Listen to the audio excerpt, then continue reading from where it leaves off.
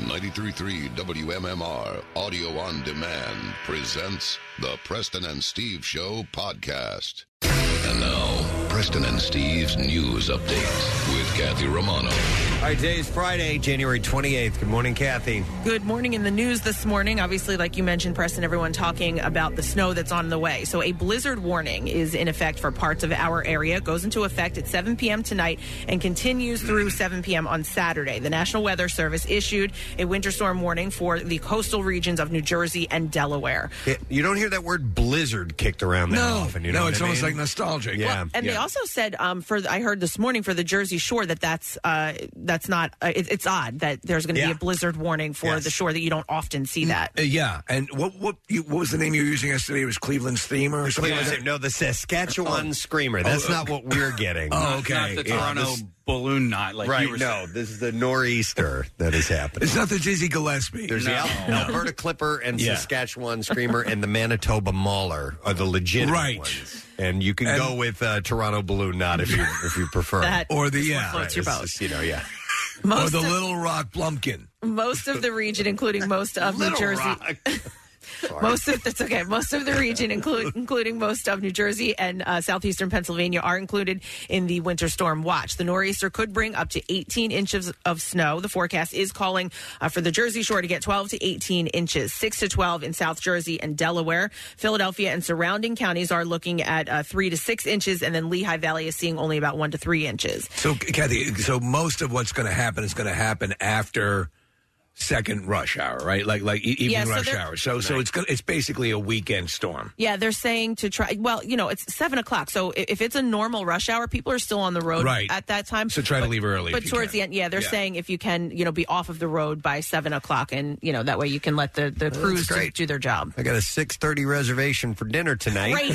Nobody's going to be there for my belated birthday with some friends. So I think you'll be fine because it's just the beginning stages. It's going to take several hours for the real stuff to happen. And we're going to be moderate in this general area. You'll probably be even less, but I'll say this, to have here's the big difference. I forget what year it was, but the storms always hit Sunday night into Monday. Yeah. Sunday night into Monday. They were every big storms. Stinking storm. Yeah, we were regularly coming and staying at hotels so we could come into work, and they were major storms, but they were happening Sunday into Monday. A weekend storm you can tolerate. I'm pretty good with that. I don't mind this at all. Yeah. In Atlantic County, officials will be enforcing the no parking ordinance on snow emergency routes. Cars not moved by 5 p.m. Friday will be towed. In Cape May County, public works crews haven't started brining, but they will start salting county roads, they say, about 2 to 3 hours before the first flakes fall. The roads are going to be an issue once the snow starts to fall. Like we said, about 7 o'clock is when it's expected to begin. The heaviest snowfall will be from 2 a.m. until 10 a.m. on Saturday. Do they brine the roads to taste, or is there a usual... Yeah, but it takes 24 hours. Did you guys notice the amount of salt in our parking lot and our sidewalk this morning? I was crunching on the way in. Yeah. Well, they have a lot of it here. Yeah, and they're using all of it. Yep. So the heaviest 2 a.m. to 10 a.m., but if you can stay off the roads past 7 o'clock to let the crews do their job, that's what they're asking. The suspect believed to have shot 3 Houston Police Department officers following an incident involving a chase and a carjacking on Thursday afternoon is in custody following an hours-long standoff.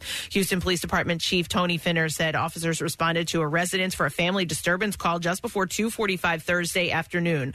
When police arrived, the suspect took off and officers pursued the suspect to McGowan, where the suspect then crashed. That's when he started firing at the 3 officers. 2 officers were self-transported, and the 3rd officer was taken to the hospital by the Houston Fire Department. Kath, I'm sorry. Do you know what the disturbance call was? Nope, it just said it was a family disturbance call, so probably, some sort of dispute. Yeah. I mean, listen, this is, and not to backtrack, but this is kind of what I was talking about yesterday. We were talking about, Michael Rappaport and the shoplifters and stuff like that.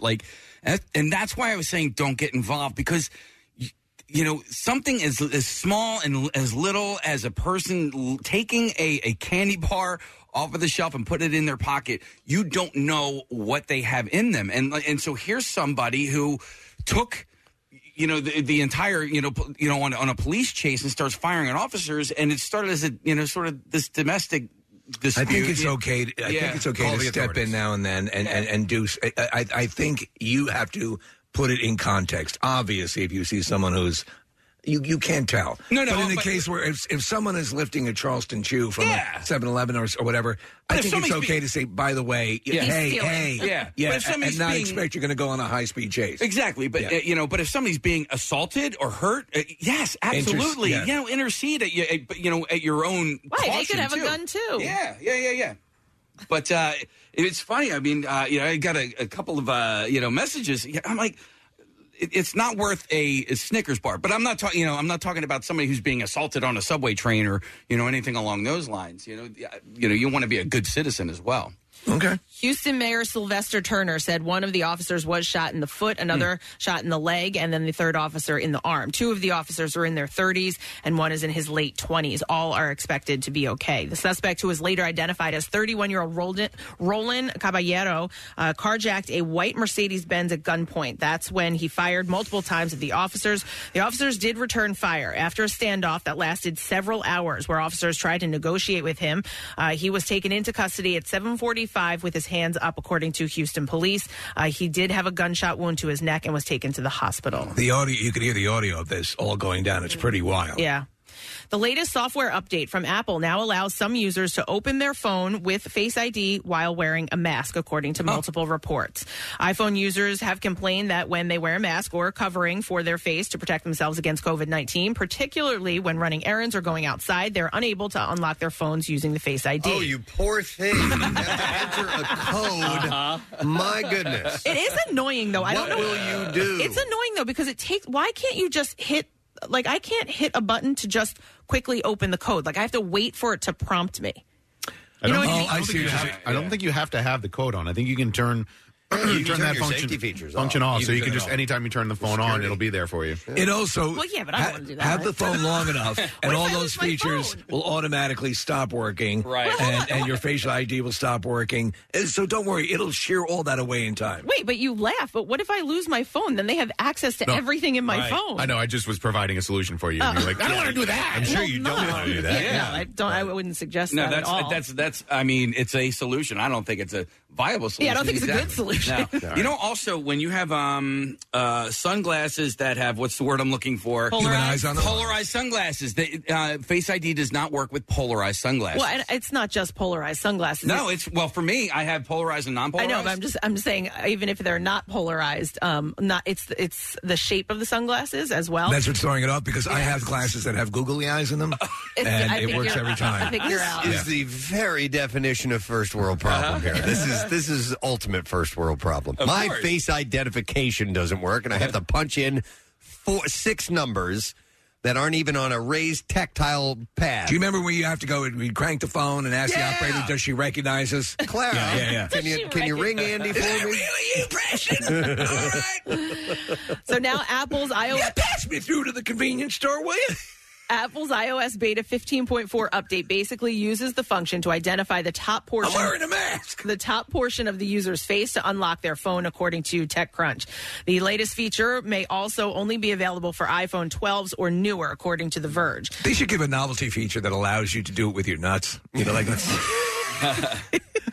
wouldn't that be fun at a party? They're like fingerprints. Watch this. Wait, if you set it up with that, I think there needs to be eyes. Be a face? I think there needs to be eyes. Well, there's 2 of them. I think we need to try this. Yeah, we need to try it. Okay, now blink your nuts.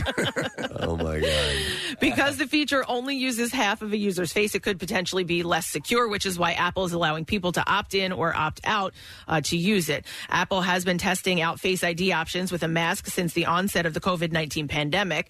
In February of 2021, the company released a software update that allowed users to unlock a phone as long as they were connected to an Apple Watch, the TechCrunch reported.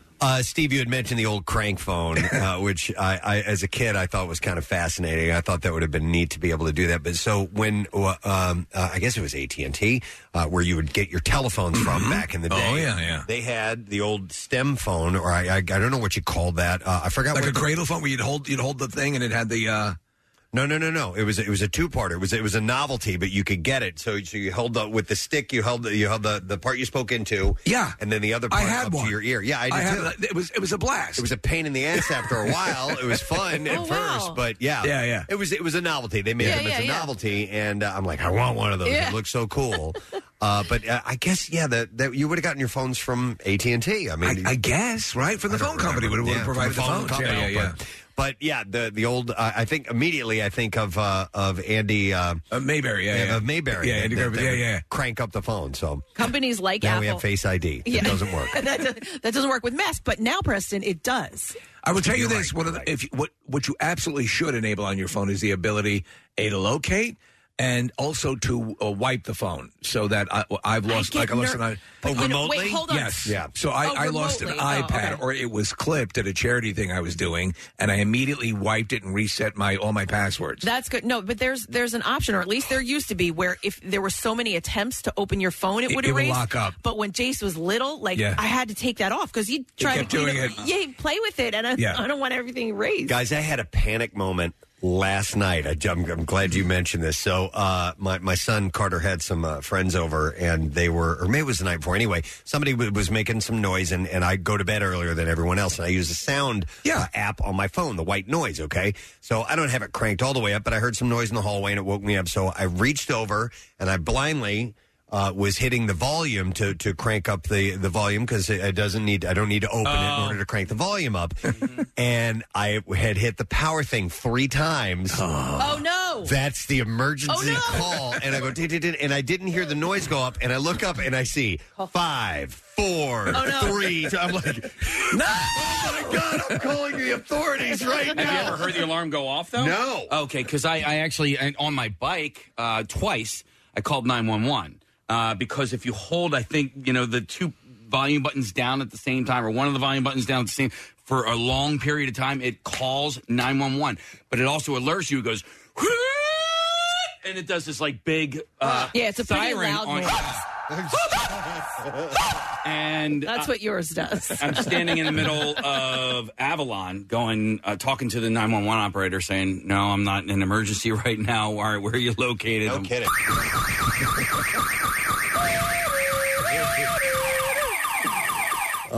It was a bit of a panic. So. You dodged a bullet. You can set that power button to do a lot of things for you. You can triple click it to get all sorts of stuff done.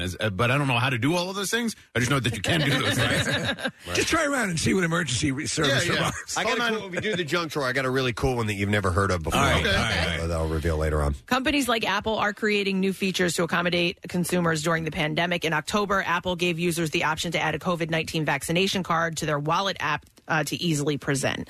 In sports this morning. Ball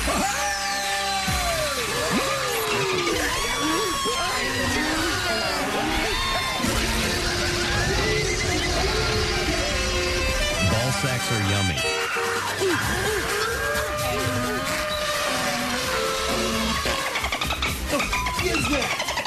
The Sixers beat the LA Lakers last night in South Philly. Nice. Joel Embiid has 26 points and 9 rebounds, leading the Sixers to a 105-87 win over the Lakers team playing without LeBron James. Tobias Harris scored 23 points, and Tyrese Maxey added 14 points and 10 assists. With the win, the Sixers improved to 29-19 and into 5th place in the East, and they're only 2 games behind the Miami Heat for 1st place in the conference. The Sixers are at home again tomorrow night with a game against the Sacramento Kings. Tip-off is set for 7:30.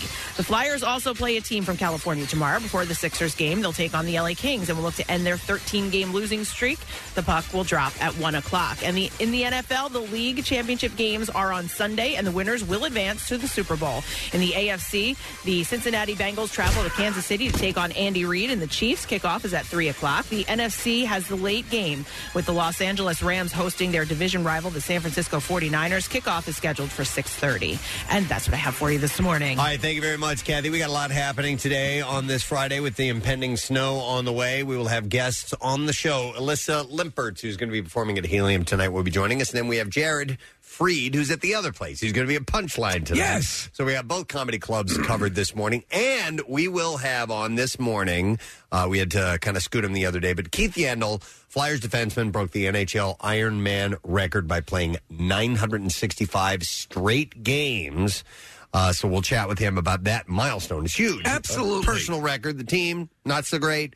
but something to be proud of in a bit of a slump that's happening right now. So that and more is taking place. Word of the Week prize, we'll give that away. Oh, and the great Crappy Cologne Challenge is apparently happening this morning. Sniff off. We were reminiscing about cheap cologne the other day, and so Kathy went out and got 10 different flavors for us to sample, and we'll see if we can identify them by scent alone. Because they say, obviously, that is a very strong sense for you. And for remembering things, your sense of smell is very acute. Yep. All right, it's already 6:30. Oh, we got to go. We should probably come right back. Are you cool ready. with that? Yeah, All right. totally. So we'll take a break. We'll come right back with the entertainment news and stupid questions. So hang in there. We will not be gone long. Stream WMMR anywhere you have an internet connection. Listen on our mobile app or go to WMMR.com. Hi, I'm Steven Singer. Yep, that's me, the I Hate Steven Singer guy. This Valentine's Day, avoid that look of disappointment. You know the look. A week after Valentine's Day when she throws the flowers you just bought into the trash. Try this. Get her a real long stem rose dipped in 24 karat pure gold. The only rose that's guaranteed to last forever is just $59. Our famous 24 karat gold dip roses arrive in our signature gold gift box. Order now and get free shipping at IHateStevenSinger.com. That's IHateStevenSinger.com. Now back with more of the Preston and Steve Show podcast. So the stupid question this morning, we are going to give away a $50 Primo Hoagies gift card. And the question I have for you is, according to the first Austin Power movies, what is Austin's middle name? 215-263-WMMR. Call if you know the answer. According to the first Austin Powers movie, what is Austin's middle name? 215-263-WMMR. Birthdays today as we wait for your answer. Friday, January 28th. We'll begin with writer Frank Darabont, who is Walking Dead. Writer-director. Shawshank Redemption. Yeah. Director a bunch of huge things throughout the years. Well, Shawshank and The Green Mile. Yes. So but he started punching up scripts and then started with his own scripts and then progressed to directing. He's great, man. Yep. Stephen, as I'm glancing at the birthdays, I think you mentioned this off air. Barbie Benton's birthday too. Barbie Benton. We were talking about Hugh Hefner and this documentary that's out and about the Playboy Mansion. And Steve was saying that the one gal that really stuck with him, that he really never lost any feelings for, was Barbie Benton. Barbie Benton. Yeah, so that was his longtime girlfriend. It's a series on A&E, and it's kind of basically ripping the lid off of what was going on at the Playboy Mansion. But what is made clear is Barbie Benton was his absolute favorite. She's 72 today. This actor, I had to look him up, and then I realized who he was. His name is Tom Hopper. If you watched Umbrella Academy, he played Luther. He is 37 years old today. Can't wait for that to start back up again. Elijah Wood also turns a year older today. Super talented. Yep, he is 41 years old. Let's see, Mo Rocca from The Daily Show, Jon Stewart, 53 today. I always think of how we got him in trouble, or almost got him in trouble. Yeah. But then we had him back. We had him back. Yeah, we had both those guys in. Elijah Wood, I think, twice came in He here. signed my Lord of the Rings DVDs. Here's a guy. Sign cases memorabilia. Here's a guy we've had on a few times as of late. It's Alan Alda's birthday today. Just had him on recently for his podcast. Yep, he is 86 years old today. Nicolas Sarkozy, former president of France, is 67. Wasn't his brother married to one of the Olsons? Married or at least dating? I think they were married. Yeah. I don't know the hell. Wait, was that the old guy? Yeah, Yes. with the old cigarette chain smoking guy that she married. He is 67. Ariel Winter, Alex Dunphy on Modern Family. Yes. She's only 24 years old today. Oh, my God. I know, right? Will Poulter.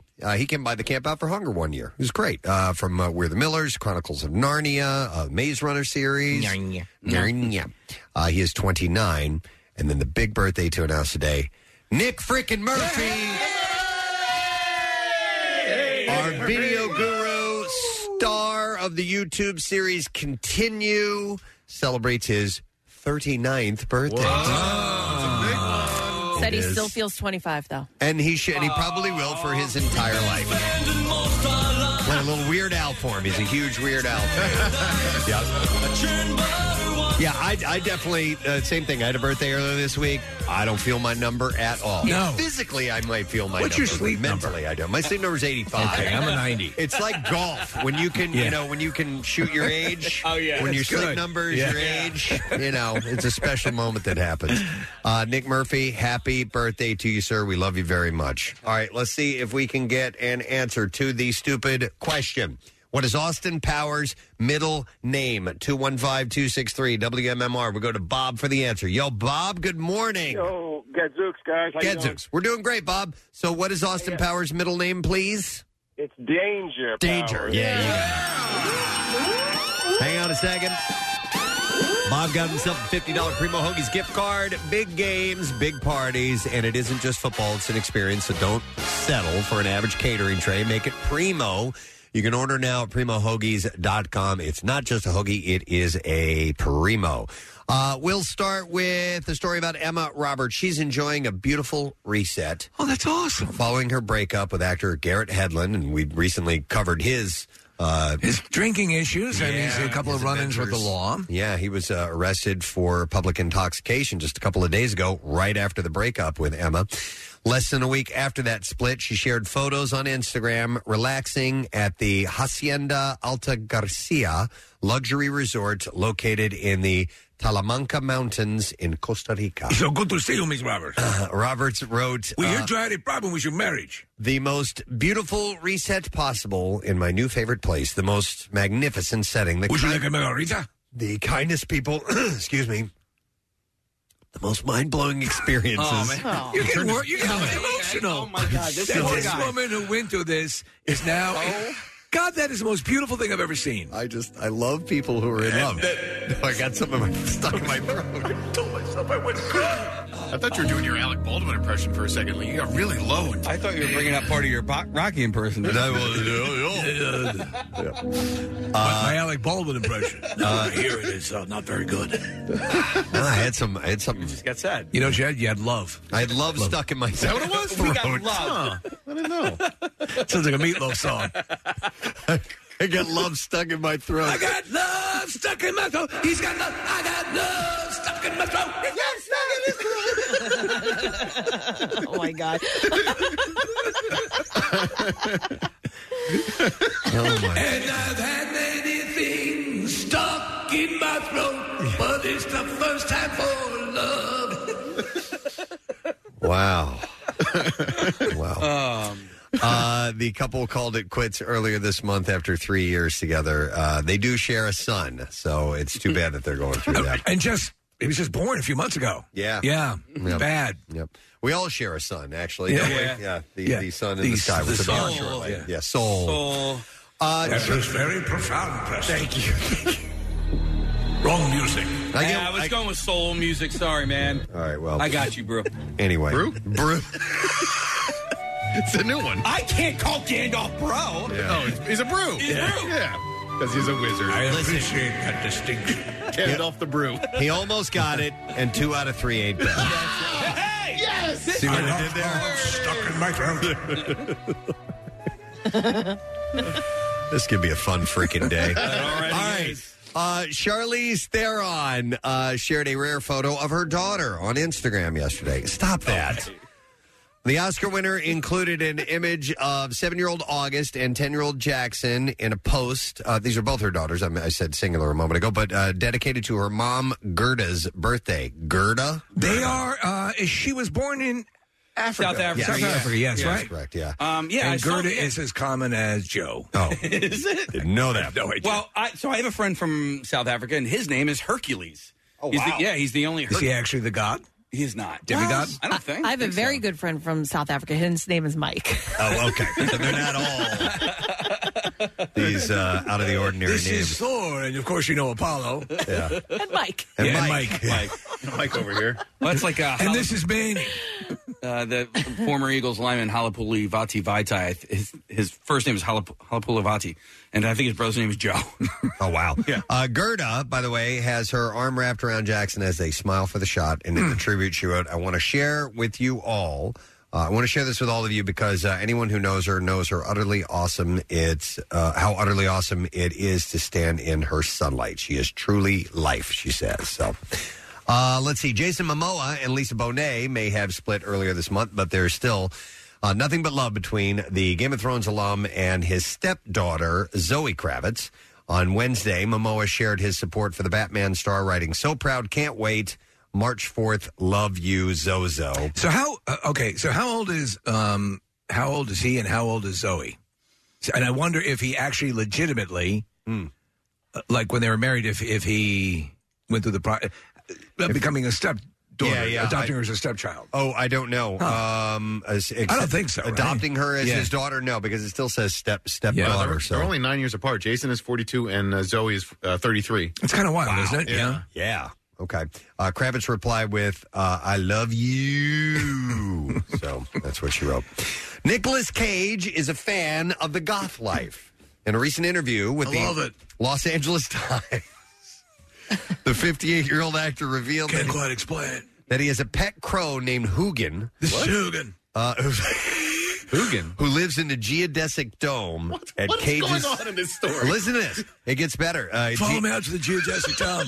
I'd like to meet Hugin. He lives in a Geodesic Dome at Cage's Las Vegas home, and that he picked the pet. Yeah, I got to get on the monorail first. For a particular reason. He said, crows are very intelligent, and I like their appearance. Hi, Nicolas Cage. He said the Edgar Allan Poe aspect. I like the goth. I like the goth element, and I am a goth. He said. The star of the upcoming Unbearable Weight of Massive Talent, where Cage plays a fictionalized version of himself, added that the crow sometimes speaks to him. He says he has taken to calling me names. It's comical, at least it is to me. He said when I leave the room, he'll say bye, and then he'll say ass. So he shared that he has a 4-year-old Maine Coon cat named Merlin as well, and a second feline named Tigra. Wow, man. In many ways, he is like a goth teenager who has the snake in the tank and the exotic pets and a geodesic dome he has. He's getting ready to play Dracula in the upcoming horror movie Renfield. The self-proclaimed goth will begin shooting Renfield next month and shared some of his hopes for the film in his Los Angeles I hope it's good. Times interview. That's what he hopes for. Yeah. He said the key, I think, is movement. He said, I saw a movie called Malignant.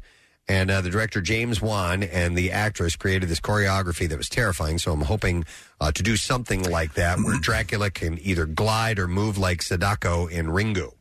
Yes. Okay. So Malignant, I can highly recommend it. James Wan movie. I know Nick Murphy and I were talking about it. It has one of the most bizarre... you can either go two ways on the reveal at the end, and you go, oh, my God, this is stupid. Or you can go, holy hell. Yeah. I chose holy hell. It's an amazing movie. Cage is married to Riko Shibata, the 27-year-old actress, is the Oscar's fifth wife. The pair who wed on February 16th are expecting their first baby together. Okay. The child will be Cage's third, by the way. His son is very goth. Yes, very much his so. eldest son. Very much so. Literally looks like a vampire. Yep. Literally. Yep. Suki Waterhouse subtly shared shaded her ex-boyfriend, Bradley Cooper, on TikTok Wednesday. Using the filter that makes the user look like a bearded man, Waterhouse wrote, can't believe I let someone who looks like me with this filter break my heart. If anyone wasn't sure who she was referring to, the singer liked a user comment that identified her famous ex. The two were together from 2013 to 2015. So many good and productive things are achieved through social media. I know, aren't they? Yeah. Let's see. How about this? John Mulaney and Olivia Munn are reportedly in it for the long haul. A source close to the actress told E! News Olivia and John have become much closer since the birth of their son. That always helps, I think. If you're in trouble, the relationship's kind of skittish. Bring a child into it. They are very committed to each other and raising their son together. Olivia is smitten over John and loves seeing him as a dad. The Insider added Olivia is in it for the long haul. She really loves John and is excited about their future.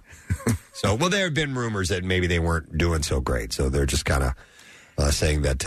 I think it's probably a lot. Now, you said he mentioned it during his stand-up as to go through what he went through and the rehab, and then it is kind of an emotionally jarring thing then to come right out to a child. Yeah. The setup for it isn't great. Yeah. Coming out of another relationship, going into rehab, meeting her, and then they having a child together. That's a lot. I'm not saying it's doomed to fail. I'm just saying that the premise to this relationship is not traditionally a strong one. It is, but I guess the argument could also be made that maybe this is a new direction that I can focus on as opposed to my demons before, and maybe I can make this. It's possible what I focus on. I think they both could benefit from spending some time on the WMMR Rock Shop. Well, we have the new knit caps. Great deals to be had. Yes, we there learned are. Nothing in this. Great deals to be had. Use the code SHOP. Rupert Grint returned to Instagram after a year-long hiatus. The Harry Potter star posted a picture of his 1-year-old daughter sitting in a small director's chair with Servant Season 3 written on the back. And he also wrote, "Thank you all for watching the HP reunion. So fun to look back. Oh, it's great. And to share some of those memories with you all." Has anyone seen the season premiere of Servant yet? I might get this started weekend on that this week. Yeah, likewise. Yeah, so. Does that mean he's back in town? Are they filming here again, or are they filmed already? No, it's They're done? in the can. I don't know if they're completely finished, but they've started to release those episodes. Gotcha. And, they're so slickly produced. I got to imagine they were all done well in advance. Yeah. So, hold on. Marissa is pointing downwards at her crotch, and that means they are back in town. Oh, they're back in town. I'm sorry. Season 4. Oh, right. They're filming doing season 4 right now. Yeah, the final season. That's what Night Shed would be. Night said it'd be 4 seasons. Yeah. Okay. Yeah, so they're usually spotted all over Rittenhouse Square and that area. Dude, get your ass in here, Rupert Grint. I know. If you're listening, if someone knows him, we love this show, and we love him and all things Harry Potter and all that stuff. And Mr. Weasley, have been so impressed with his work on this show. He's I would great. love to talk to him. I know they don't talk when they're working. So but here's the thing: Apple doesn't allow them. That's literally what they told me. Apple will not allow them to do interviews while F you, they're Apple. filming. Bummer. F you. That sucks. I'm Okay. switching to a Commodore 64. All right. Well, anyhow. They're in town. Well, that's cool then. Let's see. The Twilight films were so popular that Taylor Lautner was afraid to go out in public for a decade. Oh, my God. That tears me apart. The actor told the Today Show on Thursday, "I went so many years either not leaving my house, or if I did, hat, sunglasses, and just feeling scared. But it built up something inside of me where... Like a strong blister, right? I didn't know it, but I was scared to go out. I'd get super anxious to go out, so I just didn't." Did he turn his back on humanity? I guess he's going out now. Yeah, he's in a new movie. That's why they're talking to him. Okay. But is he going out in the public? I think I asked him to keep a journal and let me know. All right. How about this one? Ali Sheedy, who is in that show we recently found out about. I don't have it in here. Yeah, it's on Freeform. But anyhow, Sheedyville. She's actually might be doing some interviews. We might get her on. Oh, that'd be great. I'd Love to talk Ali to her. Sheedy. She revealed to Page Six that although The Breakfast Club was, quote, nothing but a gift, she didn't like her character's makeover at the end of the film. She told the outlet it was uncomfortable even when we were filming it. It was one of those things, though. It was the 80s, and we got to take this young woman who seems like a crazy person and make her into, somebody pretty or whatever it was. She said, but I agree, Allison is much more delicious before the hair bow goes on. I love that character. I love that movie. She was goth. Yeah, pre-goth. She was, and some of those sensibilities were Ali Sheedy was she wasn't like that fully, but she loved embracing that type of character. She really dug that and really fought to be that character. The transformation, by the way, is kind of elaborate for what they had at the Ready in the library. Yeah. Like it's a complete makeover. Yeah. Is it a Single Drunk Female? Is that the name of the show? I think you're right. With Ali Sheedy? Yeah, I heard really good things about that show. I haven't watched it yet, but I've heard it's really entertaining. Wasn't there an extended scene during that makeover, Preston, where they actually performed liposuction? I didn't see that. Yeah, using a shop vac. That doesn't mean it doesn't exist. So, wow, Single Drunk Female. All right, I might have checked that out with her in there. By the way, I watched a show per Marissa's suggestion last night, the first episode. Which is the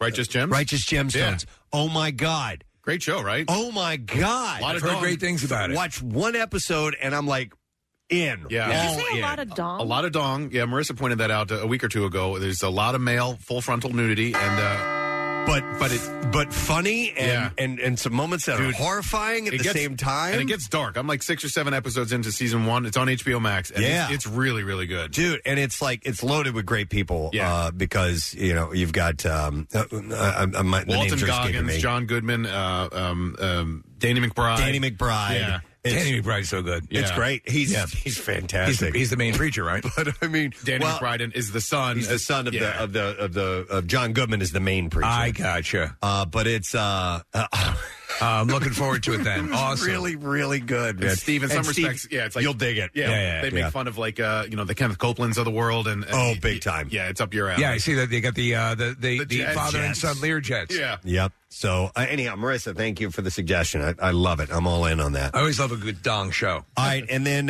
you guys will love this. Kim Kardashian Skims are now valued at $3.2 billion, according to a recent Bloomberg report. Yeah. So let me ask you, Kathy, have you ever worn them? Have you ever? I haven't worn. You see them out and about? Are they worthy of a $3 billion empire? I haven't worn hers. I haven't ordered any of them. I mean, I wear similar products, right. Just not hers. But I mean, it's like a lot of people wear them. So she, they're smart. Whoever's guiding her, or if it's the her, marketing, I mean, she's smart. Yeah. Shapewear is a big. They're marketing shapewear for men now. I don't know if you've seen these commercials on like Instagram and stuff like that. Is it basically like it's a girdle? Yeah. Remember Preston years ago? It is a not as bulky. Yeah, girdle. it's not it's Spanx. You know what Spanx are, yes, Steve, right? Yeah, they used to sell. You remember? I think who was it? Buster Crabbe used to sell it. Preston. It was a T-shirt that had like a thing that would pull in your stomach. Oh, really? Yeah. No. It was the weirdest looking thing, and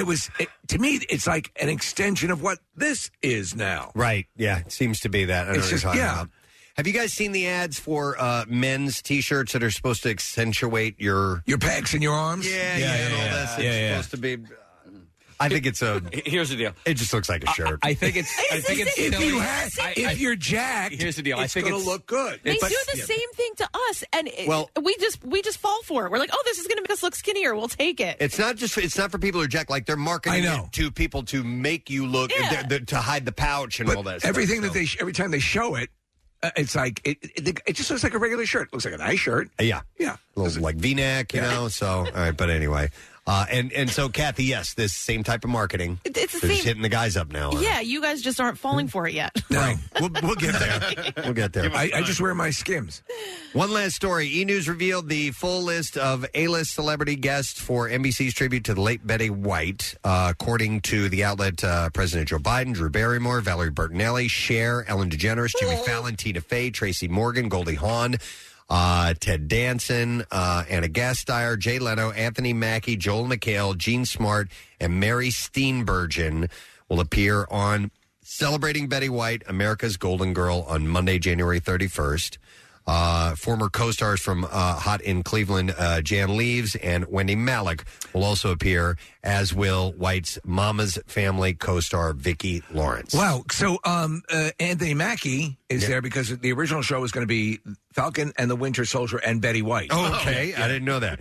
No, I wonder what his connection is to her. I guess they must have worked together at some point, or maybe he's just a huge fan. So that's cool. So that's on Monday if you want to see that. All right, it's Friday. You got two things. Yeah, we got clips and movies opening this weekend. Beautiful.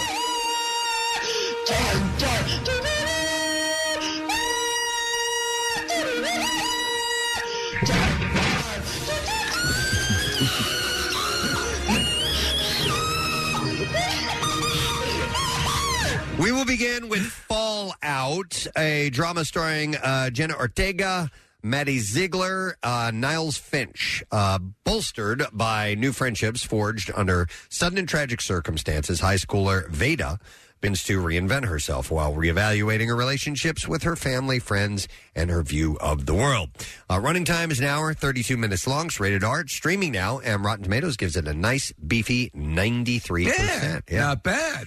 Ice Age, The Adventures of Buck Wild. It's an animated comedy. Stars Simon Pegg, Justin Machado, and Utkarsh Ambudkar. That's how you say his name, Ambudkar.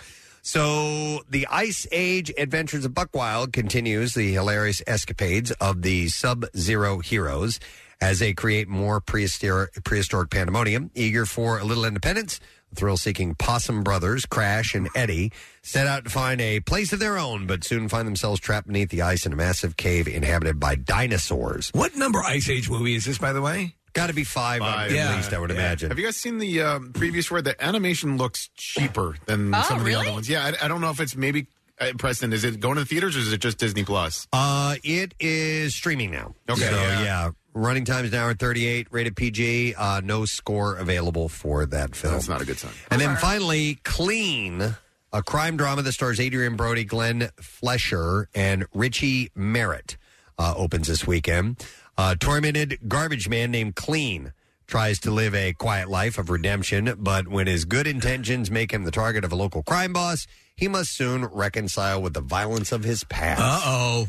Hour and 34 minutes long. Rated R. Theater release and streaming today. It's a 40% at Rotten Tomatoes. Stinks. All right, and that's it. Yes, Clean stinks, I guess. I don't know. All right. It stinks. Thanks, Rock. All right, so we have these things coming up. Oh, clips. Yes! Sorry. Thank It's you, a Casey. twofer. I forgot. All right, so we have this. Buck, Crash, and Eddie trying to keep the lost world from being overtaken by dinosaurs in the Ice Age Adventures of Buck Wild. In this clip, Lori Forte talks about why they focused on the character of Buck.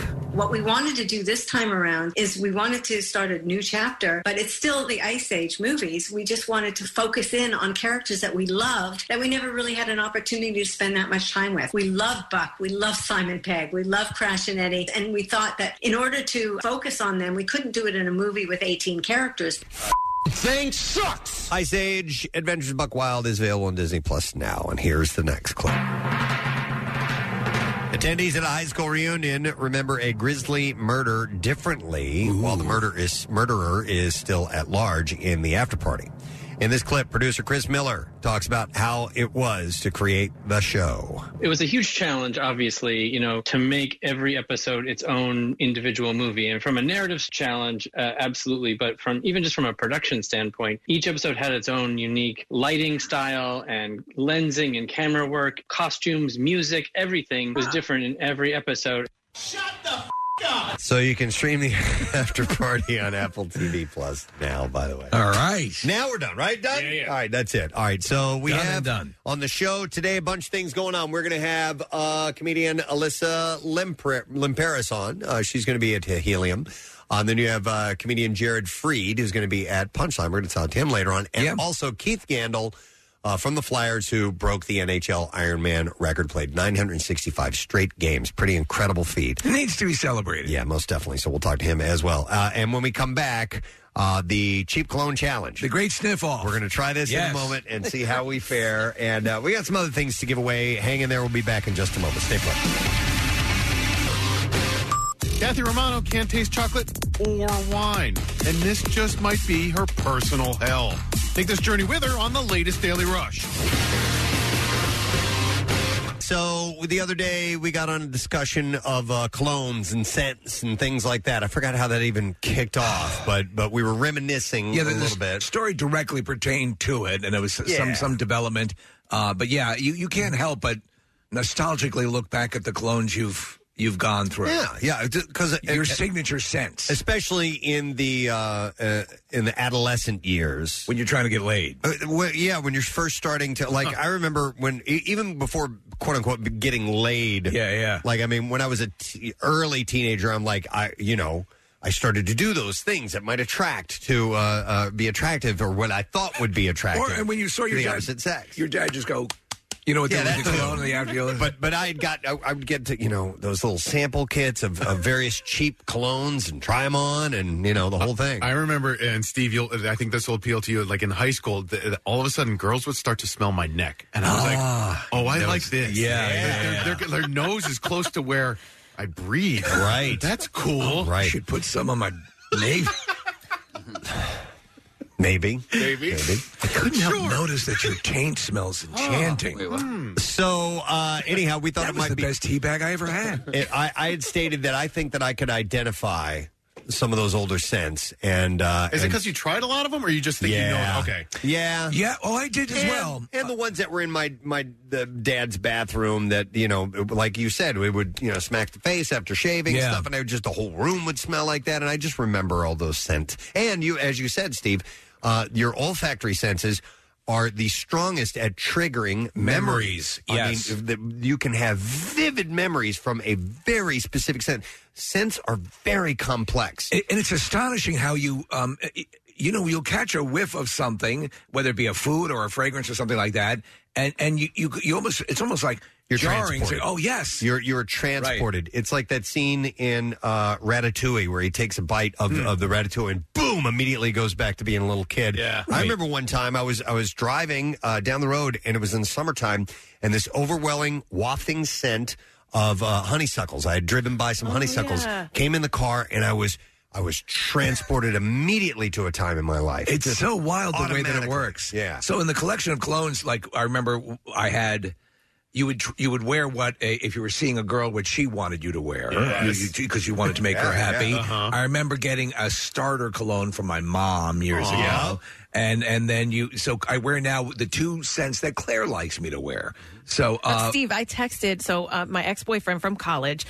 He would wear Jupe, and I loved it. And so now that you're saying this, I'm guessing he continued to wear it because I liked it. But I sent him a picture yesterday, and he was like, "Oh my god!" Wow. Well, let me ask. So what's your nasal capability right now, because you lost your sense of smell with the COVID? Where do you stand right now? Yeah, so the scent is definitely coming back. It's pretty good, and my taste is starting to come back as well. I actually went out to dinner last night and could taste what I was eating. That's a wonderful thing. You know what, Jupe, I probably won't be able to identify that one. I'm not familiar. So there's with. There's no way you guys tried all of these. Right. So we actually have 10 colognes. Yeah. So we're gonna do a test here. Yes, Kathy. Yeah. Well, so I just wanted to thank the person that helped us out with this. So it's a guy named Ali, and he. Did you smell Marissa when you walked in here? She smells like all of them.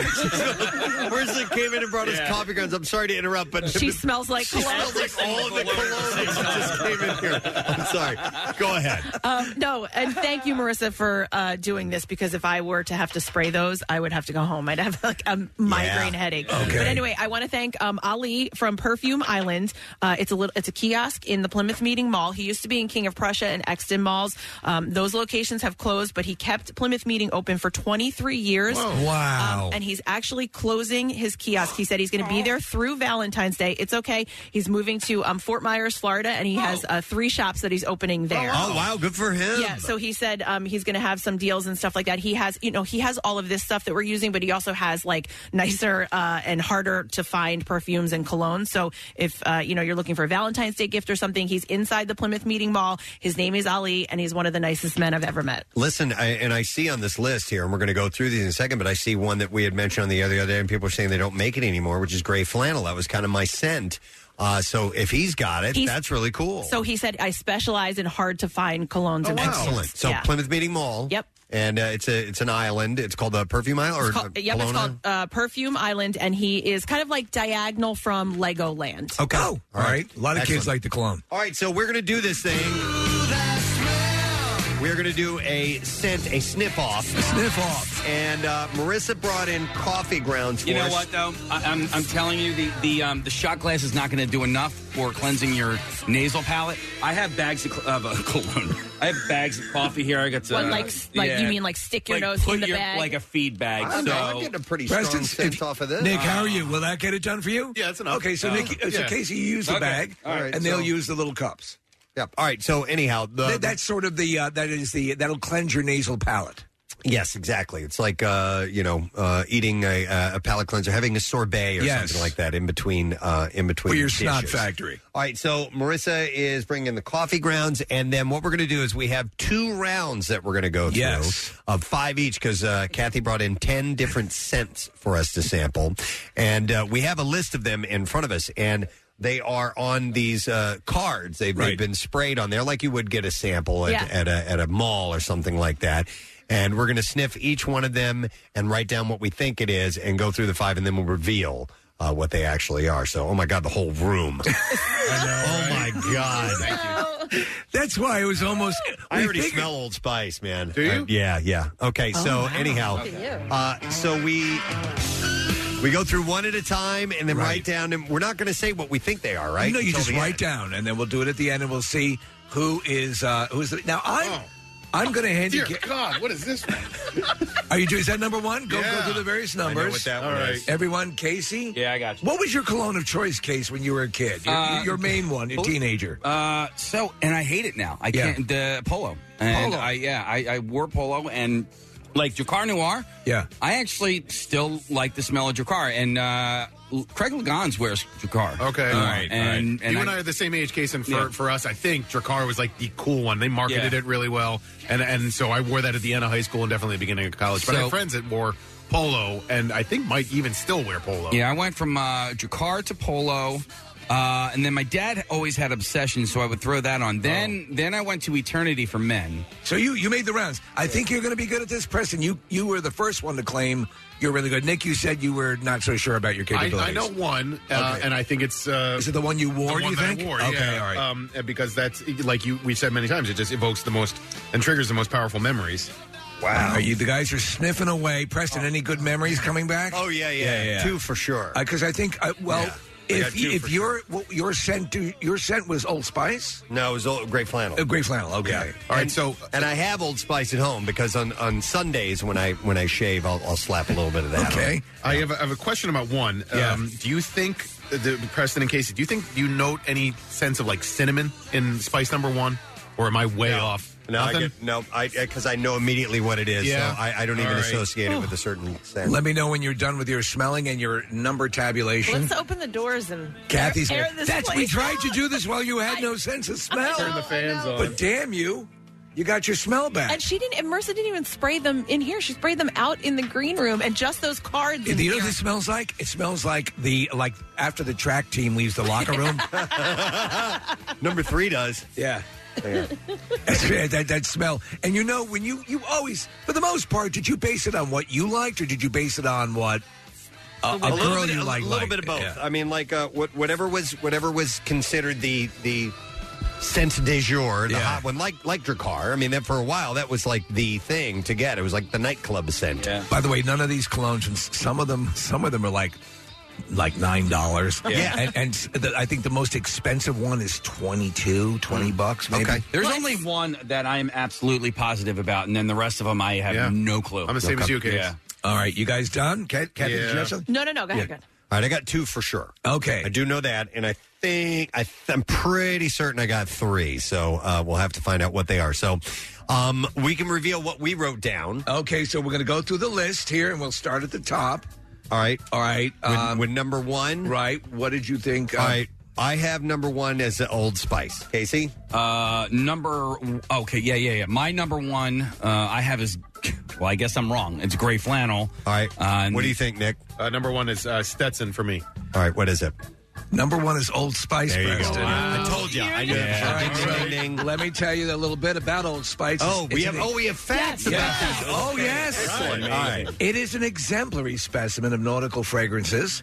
Its spicy amber provides a deep, nostalgic foundation to its invigoratingly fresh and citrus notes. Fun fact, Preston. Yes. Old Spice was originally marketed as a scent for women in 1937, but it was the men's version that struck success the following year. Wow, okay. All right. There's a great reference to Old Spice in it was Hannibal, I think, was the movie, and Hannibal goes to Jack Crawford. He goes, that's the same atrocious aftershave you wore in court. One with a little ship on the bottle, I believe. Something a child might buy someone for a birthday. That's great. I told you I'd nail that one, no problem. All right. That's by far the easiest one for me. Me and my older brother tricked my younger brother into drinking Old Spice one time. Casey! By the way, I told Kathy, and she was not aware of this, Aquavelva and some of the really cheap colognes. Oh, yeah. People drank Rhinos them. would drink them, yeah. Okay. And by the way, you have to hand it to Old Spice. Old Spice is still relevant today. Their marketing. Their marketing is fantastic. They make. I will buy their underarm deodorant sometimes. Terry Crews was a spokesperson for them. Do you know a catchphrase that's right on their site is, if your grandfather didn't wear it, you wouldn't be here. Oh, really? Yeah. That's great. Yeah, which All is right. very funny. Number two? Number two. All right, Casey, what do you think number two was? We all know what it is. What It's is it? Drakkar. I put Drakkar. It's Drakkar. All right. Home run for you guys. That's clearly one that stands out. Drakkar debuted in 1982 from Gary LaRoche. Drakkar Noir, an utterly unique scent that focuses on themes of masculinity, sensuality, decadence, darkness, and lust. Interesting fact, Preston. And lust. The name Drakkar is derived from the word Drekkar, a type of Viking longship involving the virile charm associated with Viking warriors. It sounds like something out of Game of Thrones, like a dragon. Drakkar. Yes. You know, something like I wore Drakkar Noir for a while. Yeah. I like the smell, and it's still pretty relevant. All right. What'd you say for number three? Nick, why don't you begin? I thought that was Old Spice, so I'm already wrong there. All right, this one, number three, this was the toss-up. It was either going to be Royal Copenhagen, which I'm not familiar with, or Stetson. I went with Royal Copenhagen as number three. And I went with Stetson. All right.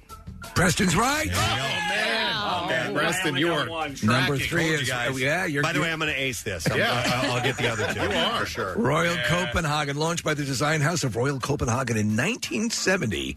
Royal Copenhagen is classified as a refined oriental woody fragrance. This masculine scent possesses a blend of orange, lemon, jasmine moss, and amber. It is recommended for evening wear. There you go. Did you get any splooge? Isn't there one called? Splooge. No, that's Joop. I'm sorry, we're going to do that a little That's bit the later next on. round. All right, so Number four. Number four. All right, I'll begin with that one. So this one, because I couldn't choose between Royal Copenhagen, I had a feeling that number four might be this one. It just had a familiar scent to it more so than number three. So I went with Stetson for number four. Casey? And I was wrong. I already know that I was wrong. And so Nick, I went with Royal you'd be wrong as And well. so did I, yeah. So All I right. think Casey and I are going to go 1 for 5, and Preston's going to go 5 for Preston, 5. the next He got one- it again. Yeah. Stetson, yes. Yes. All right. Stetson debuted in 1981. Probably would have hit in the realm when you guys were really using a lot of, starting your cologne using, Yeah. right? The cologne captures the spirit of the Western frontiers, Preston, landscapes and the smell of sage after a downpour. Stetson set a new legacy in motion. After a downpour. Yes. Wait, let me Has to be after a downpour. I'm going to snip that again while you're describing this and see if I pick up on any All of right, those so notes. it captures the spirit of Western frontiers, landscapes, and the smell of sage after a downpour. You know what? When you say it like that and I'm smelling it at the same time, Well, you would know what I know what sage smells Yeah. like. I'm picking By up the way, a tiny would bit you of do, that. and I didn't put all of them in, but they all have basically it's like a 3-tier scent combination, Okay. like almost like a major, a middle, and a minor, and it's amazing. That By the way, they put that amount of work into it. there are people that it is their job to determine what these combinations are, and they'll test them regularly, and they get paid handsomely. I mean, a lot of money to be able to pick up on certain notes of scent. Absolutely. And they're Like- tested to make sure that they are indeed they have that sharp of a note. You had a story about, I think, one of the world's premier fragrance experts who worked. I forget what it was for, more for women's perfumes, but they were making lots of money. Do you remember the ad campaign for Stetson? No, which was the cowboy. The woman like calls into the radio station, and the guy left his hat. Yes. Yeah. Yeah, and yeah. he had a good smell about him. But it was a cowboy hat, right? Yes. Okay, It all was a right. Stetson hat. It's a Yeah. Stetson, of course. There you go. Makes sense. I would just like to point out that I got 100%. I got an A+ on that. I think next wow. round I'm going to get an A+. All right, Okay. next round. We tried All right. to break them up because All right. remembering what you guys. Gray Flannel was 5? Oh, I'm sorry. Oh, yeah, we didn't get to go to that. I'm sorry. So number 5 out of by default. All right, Default yeah. is number 5. Gray Flannel. That was my scent. I loved Gray Flannel. Would you like to hear the history of Gray And I Flannel? hope that I get to keep this bottle when we're done. I think we'll work something out. Okay. All right. Launched in 1975 by Jeffrey Bean, Gray Flannel is classified as a luxurious woody fragrance. This masculine scent possesses a blend of lemon, orange, violet, cinnamon, Nick, you were bringing up cinnamon, and rose, accompanied by woody notes of oak and sandalwood. Oh, By the way, somebody texted in and said Captain Blackfingers just used all these heavily to cover up that skunk and burnt rubber smell. Oh, they know you so well. Yeah. One of the things I loved about gray flannel was it came in a little flannel bag. yeah. A little gray flannel bag. Good marketing. Yeah, and I dug that. So we're looking at two different pictures. I used the one on the left here in that darker bottle. Yeah, I think that's what we have. Oh, okay. Yeah, you know Well what? done, Preston. I like this.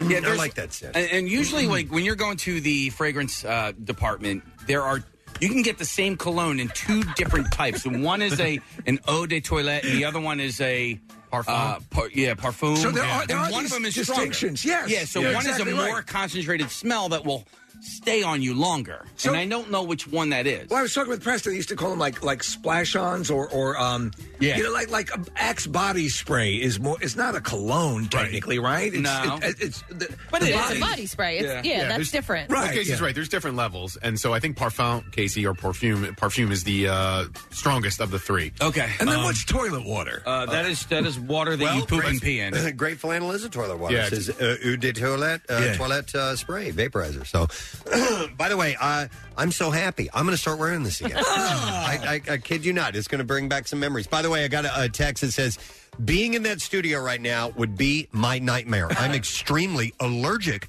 to fragrance like anaphylactic, EpiPen, go to the Oh, my ER God. allergic. They'd be dead. Yeah. They'd be dead. Kathy's barely hanging Yeah, I was on. going to say it is my nightmare, but I'm not like that. I'm not as bad as that. All right, so Preston got 5 out of 5. 5 out of 5 for Preston. Yeah, Well and they were done. 2 out of 5. During this intermission, which, by the way, we can all smell our coffee grounds here. Okay, good. Kathy wanted to, we'll take this time to mention a winter activity or something that you participated in, correct? Yes. So last night, I wanted to get the picture ready. We will put it up on social media. But so this weekend is Chestnut Hill on Ice. It's an event that's taking place. It's on Friday and Saturday. Friday night tonight and all day tomorrow. And they have live ice carvings. There's ice sculptures all down Germantown. At Laurel Gardens, they have little they'll have some little huts where some of the businesses are selling things. But I went last night for a preview, and they did a WMMR ice sculpture. No way. Yeah. So I got a picture of it. It's really cool. It's You going have to it be right there? Yeah, it's going to. No, I'll pull it up, Steve. So it'll be out there this weekend. And then we went to a brand new restaurant. It just opened. It's called Adelina's. It's right on Germantown. It's a beautiful restaurant. The owner did such a nice job renovating it. The food was delicious. The drinks were great. But Steve, you have a little connection to this person. I don't know if you'll remember him because he was a kid, but his family owned Bella Trattoria. Oh, yes. In Manioc. He Yeah. goes, I remember Steve coming in all the All the time. time. Steve and Claire. Yeah. They would come in. He's like, they would get takeout. They'd sit and eat. Yeah, we love that restaurant. I would go there all the time too when my wife lived in Manioc. Oh my so God! did we. Yeah. And So he's I was so sad when they went away. It was a great Italian when they restaurant. closed. So Yeah. the son is the owner, and he's also married to our friend Andrea from the Flyers. No way. Yeah. So he I'm telling you, this restaurant was. It was awesome. Like, it looked like it. I'm so happy that it's in Chestnut Hill. It's such a great. I'm thrilled now too. Yeah, because great. I live I'm 2 miles away. Yeah. Yeah, so such a great little neighborhood. But this Chestnut Hill on Ice, again, like I said, it's tonight and tomorrow. They're doing live ice carvings. There's like one of the synthetic ice skating rinks.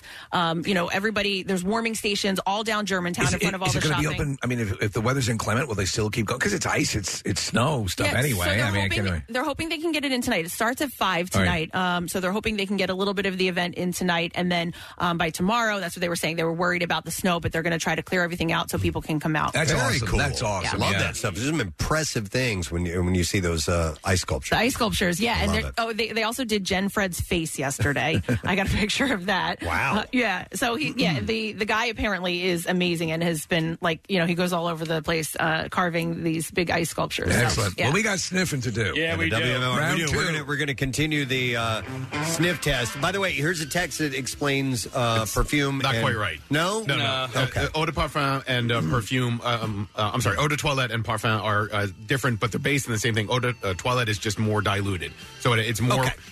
It's with toilet water they dilute it, right? Well, essentially, they just parfum is stronger. Sure, that than makes eau de sense. toilette. Yeah. We just scooped this out of the toilet. Yes. And put it in there. Smell Is it. there such a thing as prison cologne, Preston? If If they're making prison wine, right? There's got to be. All right, you ready for round two? Yeah, all right, guys. All right, so sniffing. the cards have been brought in, and Casey and Nick and I are going to go through these and see if we can identify. Just to let everyone know, Preston, what this round entails, the scents they are smelling will include Brut, Jupe, Jovan Musk, English Leather, and Aqua di Selva. Now, Kathy, is that Aqua Velva? Okay, I don't know, but so that's what he gave me. So I searched to see if it was Aqua Velva or not. I don't think it is. I think it's something different. Okay, because it does fall. When I did a check of these, what we'll call lower level colognes, this popped up a lot. There's no Aqua Velva in here. I smelled all 5 of these. There's no Aqua. Okay. I could identify that. All right. This is hard. I'm not getting. I'm not going to get. Casey thinks this is his John here. And why, Casey? You think you know several of these? I'm having a hard time. So, Steve, you know what I was going to say before is my scent wasn't always like this. In high school, I wore perfume. I remember my perfume was Benetton. That seems insane to think of you wearing perfume right? now. And I actually remember the day where I was like, okay, you can't do this anymore. I went to work. I was working at NBC 10. Right. So this was after college, and I had sprayed some of the Benetton, and it got like on the collar of the sweater, so it wasn't just on my skin. I had the worst day. It gave me such a migraine headache. It was awful. And after that, I'm like, that's it. I certainly can't wear perfume. And then I moved to like the Bath and Body, just the sprays, which are much lighter. Couldn't do those. You do patchouli. That's always wonderful. No, and so now obviously I don't That's wear interesting. anything. Yeah. Yeah. I can't even use like scented lotion. Do you smell my cologne that I have 2 colognes that I wear? No, yeah. And I had this conversation with somebody last night. The way you guys wear cologne, if anybody wears it, for me, you do it the right way. You don't overdo it. I could smell it if I get close to you, like when we're taking pictures, but not at the distance that we're at in the studio. I think that's the way it should be. So you get your neck sniffed, right, Nick? I love getting my neck sniffed to this day. I mean, I probably started in high school. I'm sure that it's a Pavlovian thing at this point, but yeah. The lunch lady just sniffed my neck. I wonder, honestly, like if she was into it, bring it over. It feels good. Yeah. I wonder though if because I'm looking at the Brut bottle. And that's not the Brut bottle that I'm used to seeing. Well, I don't know, because you remember the Brut bottle was green. It was a green, dark green, and almost I feel like you couldn't even see through the green. But why are you looking at the bottle?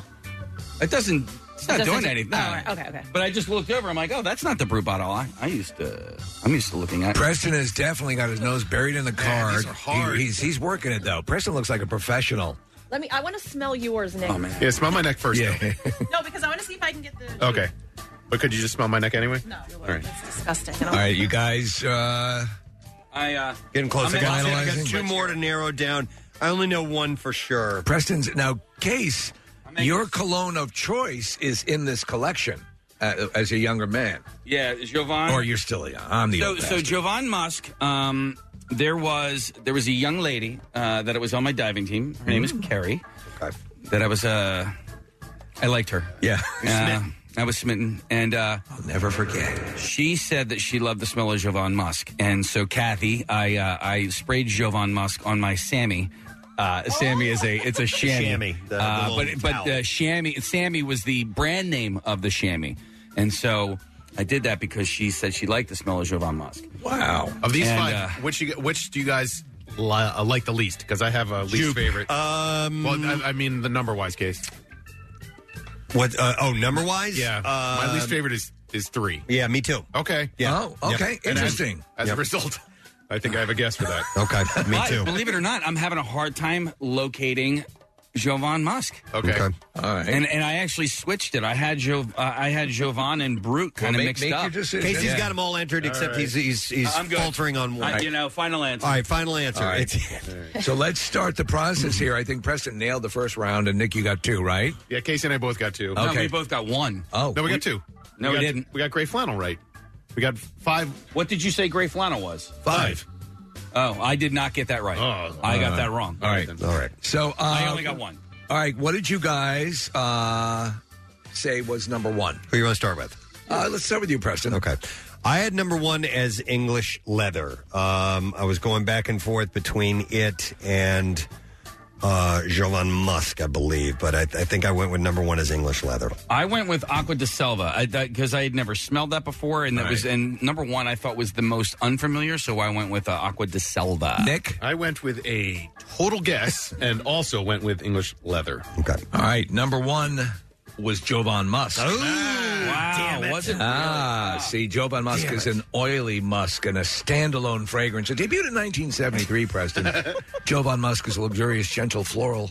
It is a fragrance every man can use. This masculine scent possesses a blend of spices, lavender, and citrus. And English leather was the one that I thought for sure I could pick out. That's too bad. And that's the one that I sprayed on my Sammy. And couldn't get it. No, it just couldn't get laid. All right. None of us got it right. Nope. Okay. All right, so number 2. Number 2, that was the one I'm most confident in. That's Brute. All right, Nick. Jupe. All right, Casey. That was the one I put as Jovan Musk. Preston's right. Yeah, I knew that one. Yep. Brute. My dad used to use Brute. He was a Brute and a Old Spice guy. So Brute Cologne launched by the design house of Fabergé in 1964. Brute is classified as a flowery fragrance. This masculine scent possesses a blend of citrus, top notes with hints of spice. Yeah, Brute. It's like, why not name it Masher? Right. Yeah. Exactly. Cad. Casey almost had it right. I had that. Brute was my first guest. You crossed it out? And I crossed it out. You know what? See, now, speaking of stupid names for colognes, in the movie 9 to 5, the boss in the dream sequence said the roles are reversed, and she goes, "Ooh, you're wearing some lovely cologne. What is that?" And he just has this stupid look on his face. He goes, "Stud," which would have been like what a cologne would have been. Oh my God, Brute, Stud. Come on. What are the ones in Anchorman? Oh my God, Sex Panther. Yeah. Smells like what? Bigfoot Steve. Yeah. Like a burnt hair wrapped in a dirty diaper or something like that. All right. Number 3. Wrong again. Number 3 I put as Jupe. Okay. Casey? I'm wrong because I wrote it as Brute. All right. But my initial, I was wrong with that as well. So. And Nick? Yeah, I had that as Jovan Musk, so I'm wrong as well. Number 3 is Aqua de Selva. Oh, damn it. Which seems to be the wild card here. It is an aromatic fougere fragrance by Aqua de Selva, launched in 1949. The top notes are lemon, basil, bergamot, lavender, rosemary, with middle notes of pine, thyme, clary sage, cloves of geranium, and the base notes are peat, vetiver, and cedar and musk. That's how complicated these scents are. That's ridiculous. What, peat, like from an Irish bog? Yeah. All right. Wait a minute. What the hell does this mean? Here's a text that says Jovan Musk was Tukey oil back in the day. Oh, for your... what the hell's Tukey oil? I guess getting laid, right? Tukey? I don't know. I've never heard the term Tukey before. Look that one up. Tukey oil. All right. We move on to number 4.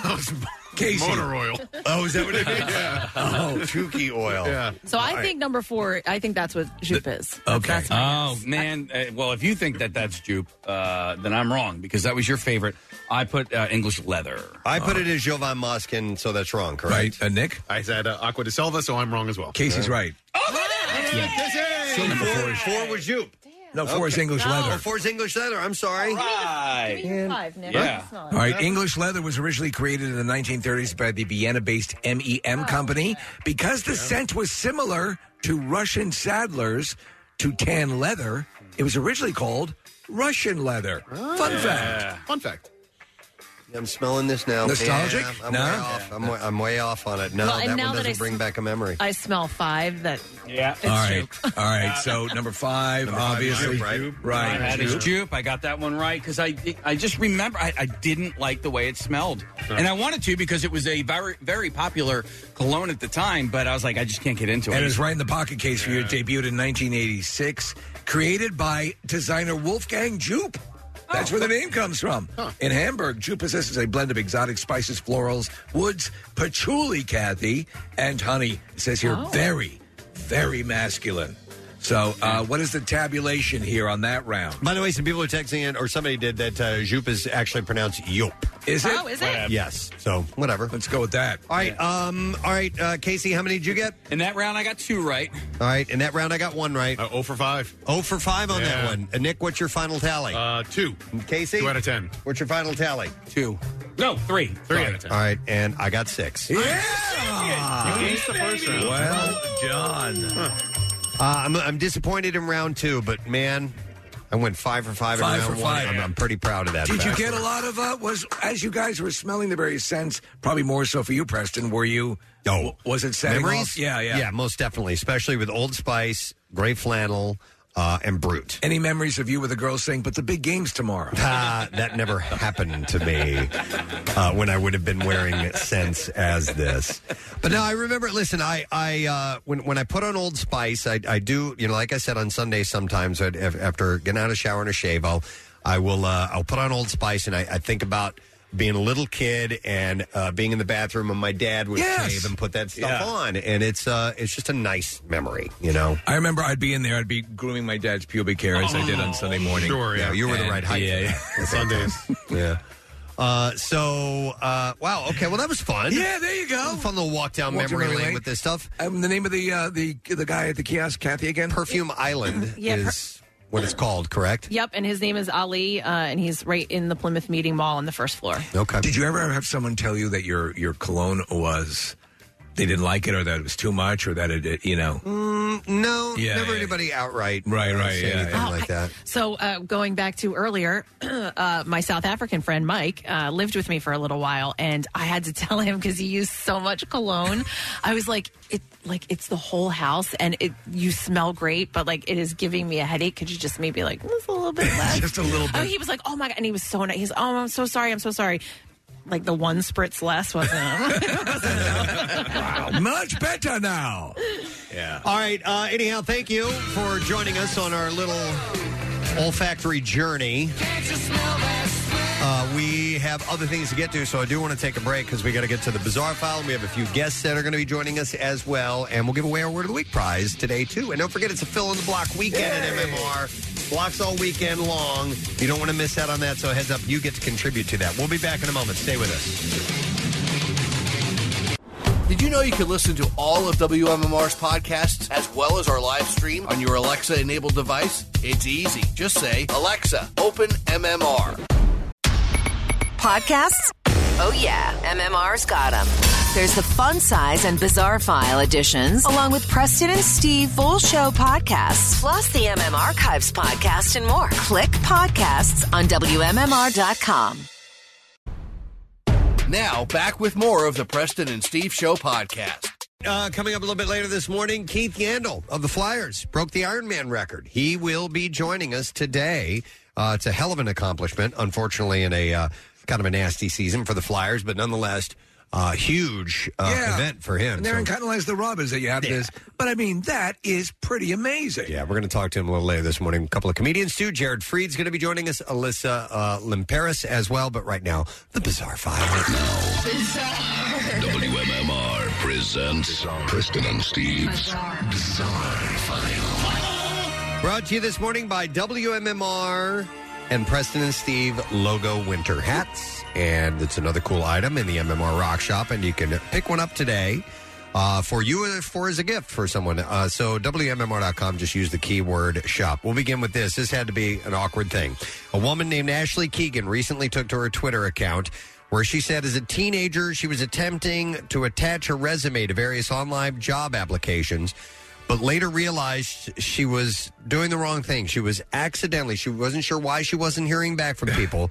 She was accidentally, Kathy, uploading data from her period tracker. Oh, my God. Oh, my God. Uh-huh. She was sending her period tracker out to potential employers? Yep. That's amazing. The 23-year-old from Ireland wrote, I will never forget applying for jobs when I was 17 for months and never hearing anything back, only to realize about 60 applications later my God, that I was attaching my period tracker and not my resume. We'd like you to come in next month for an interview, except for the second week. We can find that one. Her post has thousands and thousands of likes and hundreds of comments thanking her for the laugh. Is that a comment? I mean... What, the tracker? Yeah. Yeah, I mean, Rochelle has one. Yeah. I've tried it, and you're kind of aware when it's... I can't keep up with it. Right, yeah. It depends on the woman, though. I mean, some it's a little more irregular for some people. And right. The tracker actually helps. Yep. I'm very regular. That's all right, good. So you never know when your good luck might run out. Police in Nottingham, England, pulled over a driver Wednesday evening, and he told them that he had been driving with no license or insurance since he was 12 years old. He was born in 1938. Oh, my God. And had never been stopped by police. What a good driver. They posted the incident on Facebook, writing, thankfully, he never had an accident, caused anyone an injury.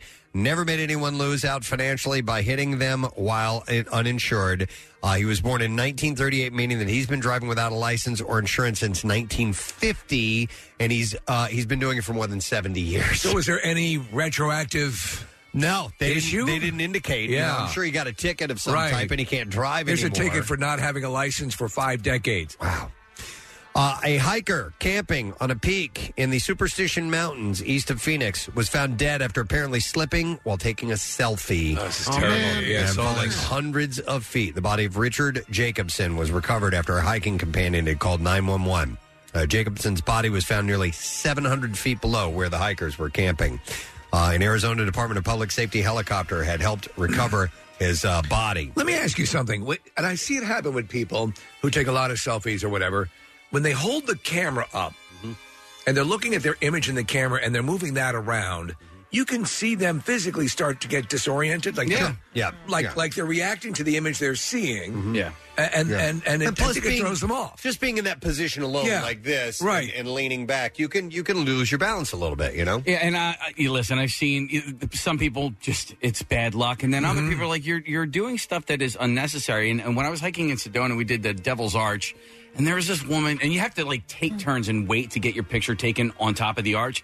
And this woman started doing this yoga pose. And I mean, there are maybe 100 people watching her. Right. She didn't have the balance to do it. I'm like, why are you doing a freaking yoga pose that you can't do on like regular ground? Because other people do the yoga poses and take pictures of it. So dumb. I want to be that person. According to a study of the Journal of Family Medicine and Primary Care, 259 people died taking selfies from 2011 to 2017. And in 2018, a married couple who fell to their deaths in Yosemite National Park, it says last week while taking a selfie. It says in 2018 and then last week. I don't know. Wow. Anyway. Crazy. They hit so hard that they threw off the time continuum.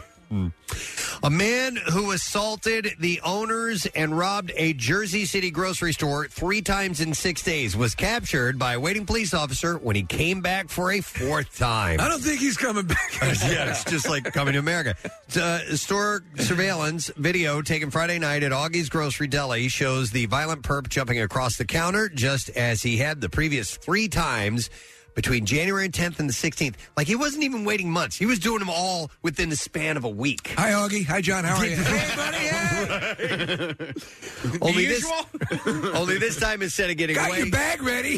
With cash or merchandise, the robber was stunned when an off-duty police officer, Maurice Johnson, I put a big $sign on the side of it, who had stopped by to check on the store, jumped out from the back of the store. The robber took off out of the exit, but was caught and arrested around the corner by Johnson and the store's owner.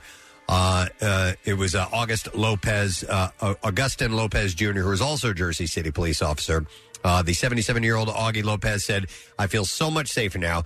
The robber was identified as 34-year-old Travis Neely. He was charged with 4 counts of strong-armed robbery, by the way.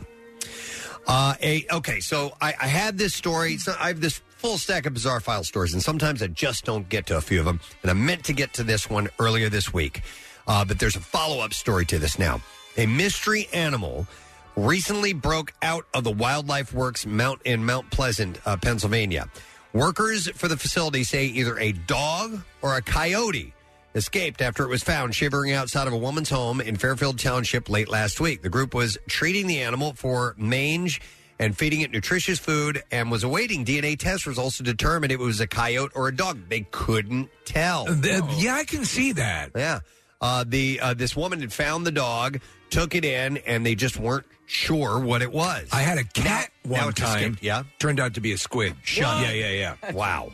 I had a family friend who swears he saw a wolf in Pennsylvania. I don't think that there is any record of any wolves in PA at any point, but he says it was too big to be a coyote. It definitely wasn't a dog. And so, like, when people think that they see something, they definitely think they saw it. The coyotes actually are. Our coyotes are larger. That's what I told than him. Western coyotes. And he's like, it wasn't a coyote. All right. Okay, old timer. We have this hill behind my house, and I swear it freaked me out one day, and it must have been the perception, depth perception, or whatever. But I thought that there was a like a puma on the hill, or a Black Panther. Okay. It was just a regular sized cat when I got closer to it, but I mean, it instilled fear in me for Preston, a moment. This is an actual phenomenon that has been occurring in England and on the moors for years. Yeah. Where and there's the legend of these large predatory cats, and people who have gone and done studies on it say a tremendous portion of those are based on perspective. Yeah, on and what they're actually what it seeing, because there's nothing to compare it to in the distance. They think it's huge. It freaked me out. Yeah. And when I got closer, I'm like, it's just a cat. You know? All right. So now I understand. Such a pussy. All right. And then finally, a drug suspect found with fentanyl in a bag of hypodermic needles told police in Florida that he was using the syringes for fishing. Oh, my God, that's great. Police responded Saturday afternoon to a 911 call about a suspicious person, and they encountered Eric Bennett. An officer described Bennett as visibly intoxicated on an unknown substance. So he injects the fish with heroin, and they float to the top. Asked about large bulges in the pockets of his shorts and whether he possessed any weapons, Bennett replied, I have hypodermic needles for fishing.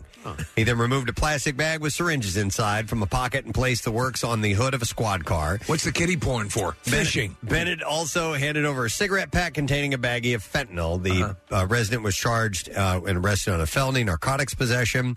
When arrested, Bennett was not carrying any fishing equipment, nor did he expound on his purported use of the tiny spears to impale a big cat. He might have had a fishing pen. He may have. Yeah, which is collapsible. And that is what I have in the bizarre file for you. Let's take a break. Come back in a moment.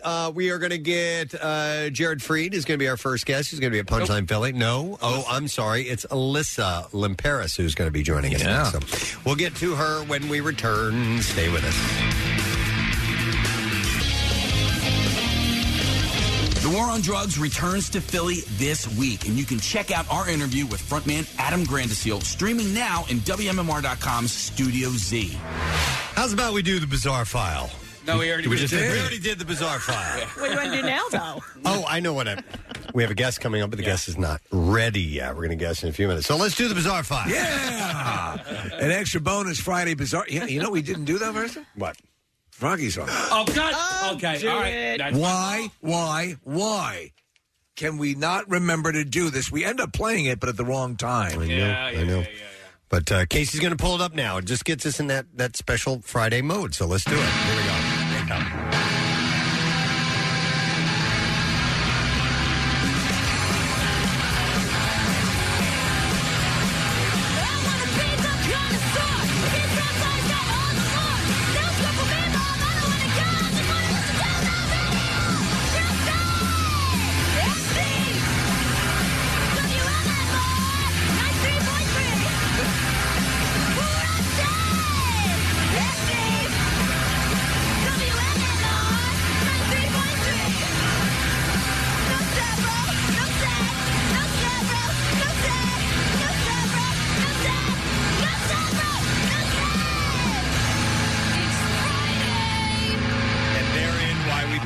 Friday. It's no sad, bro. It's a Friday. We got to make it part of the vibe. Do you want to set a reminder in Siri to... Should do that for every Friday. I should do that. Yeah. Right. Hey, can I give a shout out to? Well, first of all, can I give a shout out? Yes. Okay. Thank you so much, bro. Thank you, Daddy. Thank you. All right. So this shout out is from a woman named Georgie, Georgina Snyder, and she wanted to send a big, fat, juicy shout out to all of her siblings and their spouses. So you got Libby and Nick. And Sam and Maria, they've all been listeners for over 10 years. Wow. And they remember listening to the show when her dad drove her to school in the mornings as far back as 2008. So, people are celebrating birthdays. So their first niece, Lena, her birthday is tomorrow. So happy birthday to Lena. Shout out to everybody. Okay. And Nick. I just got a note from our buddy Victor Fiorillo at Philly Mag, and he would like to send a shout out to his son. And I didn't know his son's name until just now. His son's name is Zubin. Zubin. Very cool. Zubin. It's his birthday. Here you go, he Zubin. turns 16 today. Wow. That's a big one. He's probably getting his first cologne, right? Yeah, maybe. We can lend him. By the way, you go out to our green room. it smells like a locker room. Really? Yeah, I mean, it really and they're all competing for your nose time. We did a cologne sniff test earlier, so that some of that is lingering.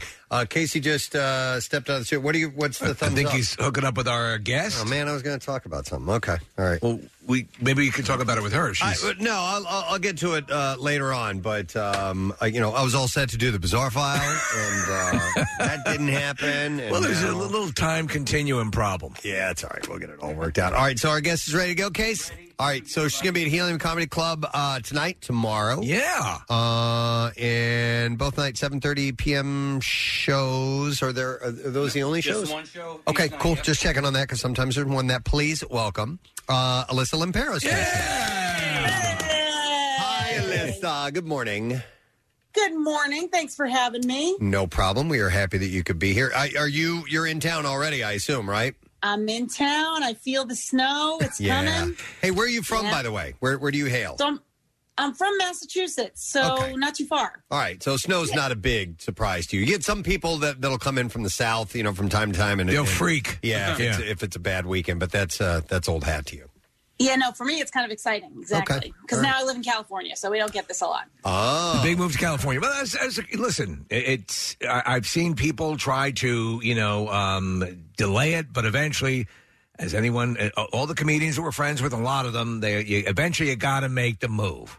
Did you fight the urge, or did you just realize the second I get traction, I got to get there?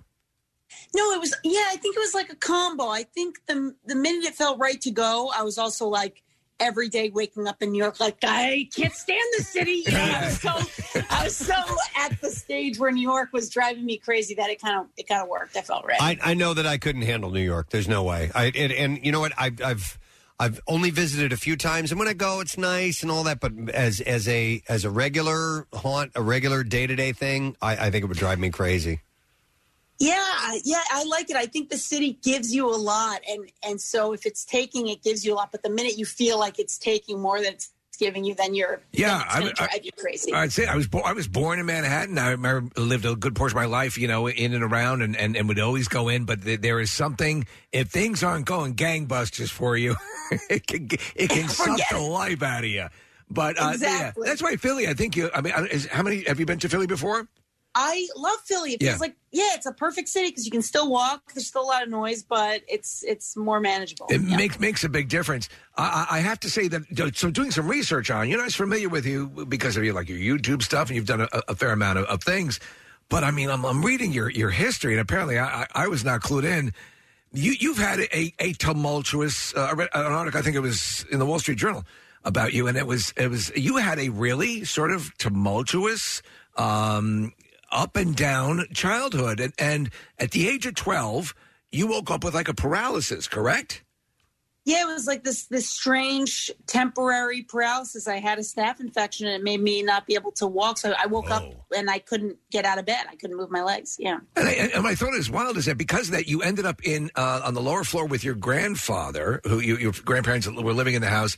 Your grandmother had just passed away like the day before this paralysis kicked in. So you ended up living with him, and you kind of developed comedy chops, making him laugh. Is that correct?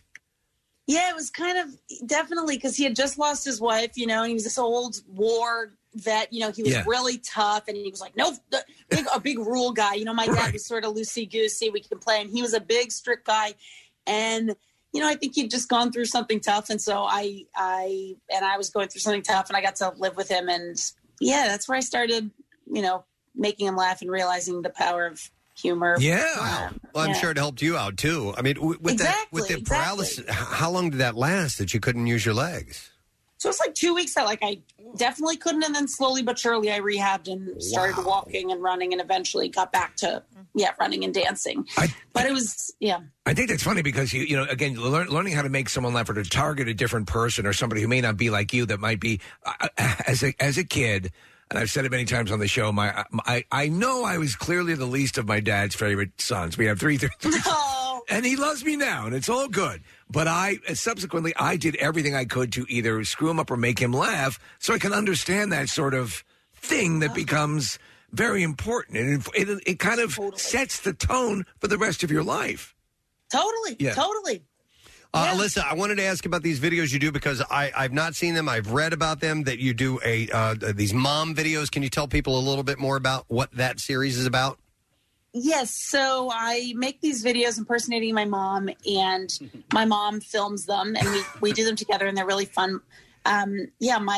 My mom is 4'11" and this spark plug. She's never had a cup of coffee in her life, and she just like wakes up with energy. And she's from Cranston, Rhode Island, so she has this strong accent, you know. And my dad passed away, and so the two of us spent a lot of time together, and I was making videos at the time for my job, and I was just spending all this time with my mom, and I was like, I gotta do a video of this. And so it started, and then I kept going, and it became this thing that I did anytime my life was changing. I would just do a mom video marking that change. So going on vacation, moving, They're huge, though. And it's funny, though, because watching a few of them, and she's clearly a good sport if she's your camera person, because you do have fun. You're not attacking her, but I mean, have you ever had one time where you said, "Here's what I'm going to do," and she said, "Could you not do that?"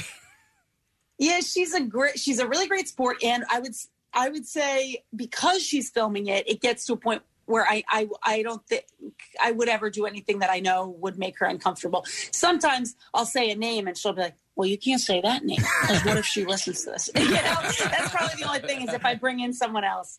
So you did improv, started doing improv early, and did you study with the Upright Citizens Brigade?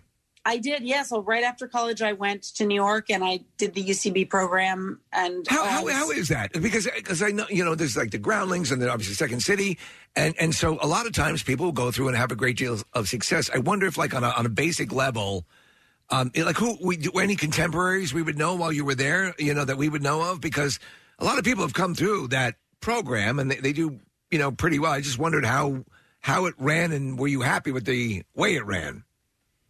Yeah, I knew so little, I got there.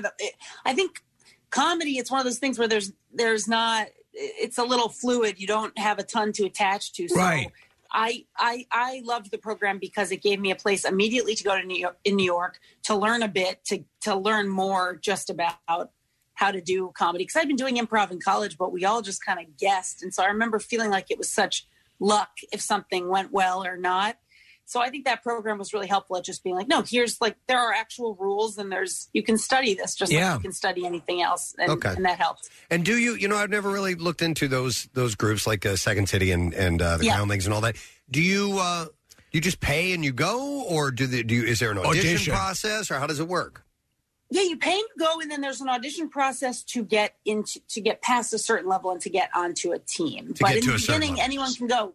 You'd be in classes in the beginning, and it'd be, all walks of life, all different types of people. It's funny about improv, and so I was with a group for a while, and you do that stuff, and you go, and I'm sure you can agree with this, is that after a while, when you leave it to the audience, a lot of the same stuff will get thrown out. So you will have, will have stuff that you've already prepared and that's fully ready to go. And so, but it's just the nature of a group of people. They're going to yell out kind of the same scenarios. And so in a way, improv in a way, like when I say, when you're writing, you're just improving and committing it to paper. It's the same, it's the same thing. Yeah, and I think I ended up really liking performing stand-up more and just using what I learned in improv in order to write stand-up or to riff in between. But, yeah, I think I like knowing what I'm going to say before I go on stage. Right. You've had a few acting roles. You're out in California now. Is that going to be more and more? Are you going to dive more and more into to trying to break into that? Yeah, I definitely. I'm going to keep doing both. I like doing stand-up, being on the road, getting to be with an audience. And then in the meantime, I'm always writing or auditioning. It's got to be hard, though. I mean, so we're hearing from more and more people and actors that now, because of the pandemic, that Zoom auditions are kind of the way to go. Are you good with a Zoom audition, or is that your preference? It's hard to emotionally connect, when you're going, sorry, there's a lag. Hold on. I think for some things it's like, man, I would like to be in the room. But the nice part is I'm in Philly right now, and I can go on an audition today if I need to. So it has opened up. If I go on the road, that doesn't disqualify me from auditioning. So in a way, there are some benefits. I wonder. I definitely miss going. I wonder if all these Zoom auditions will end up with people who can really project well, because you tend to talk much louder.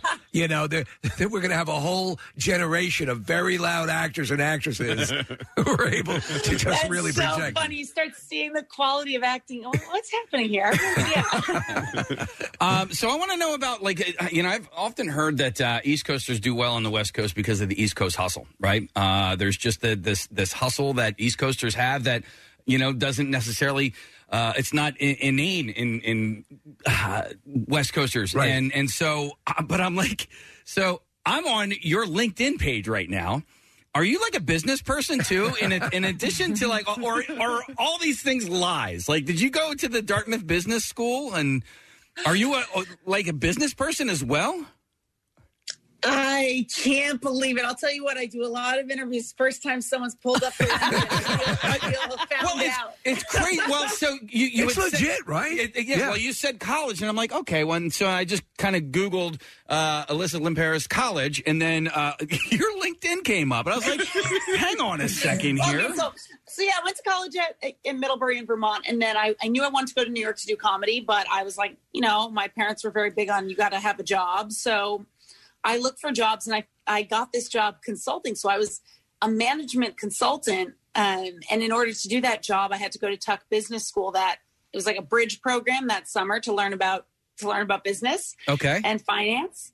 And then I did that job for a year while I was doing comedy on the side. And my dad was big on just get a year. And I remember I got 1 year and 1 minute, and then I quit. And there you go. Waitressed, and then I started doing comedy. All right. Yeah. So then, Alyssa, in the back of your mind, do those possibilities ever resurface and think, you know what, I always had this to fall back on? Or are you committed now to what you're doing and say, you know what, acting, comedy, this is my career? I think, it's almost the opposite, where I think it was really helpful for me to do it because I liked it, but I think it was helpful for me to go, this is not, there's never something in the back of my mind that's like, maybe I would have been happy doing business or just doing a more standard job. Because I think that might have been nagging me more. So it was really nice to do it and be like, yeah, I like this, but I felt it in my body the whole time I was there. Funny enough, you guys are having Jared Freed on today, right? Yes, yeah. So I bet he wouldn't remember this, but when I was consulting, I went to his stand-up show, and I think he started in finance too. And I bugged him after the show. I was like, hi, I want to do comedy. How'd you quit your finance job? And he was able directly to speak. It must be a large support group of people in comedy who left their finance careers. Totally. But having that understanding, I'm sure you've seen it doing stand-up. A lot of comedians can't manage their money and don't know what they're doing. Totally. I do think it certainly doesn't help to have a business experience and to know, to know a little bit about money. Right. I'll tell you what, I knew less than everyone else there. The whole time I was at that job, I'm like, I don't know what I'm talking about. When you're overwhelmed, but when you think for a second, could I do this? But to Nick's point, sometimes it's like it's a wonderful life. You need to see what it would be like if you did go that way and you made the right choice. Were you very athletic in school? Were you a sprinter or? Yeah, I was a sprinter and I was competitive for How competitive? I was All-American in high school.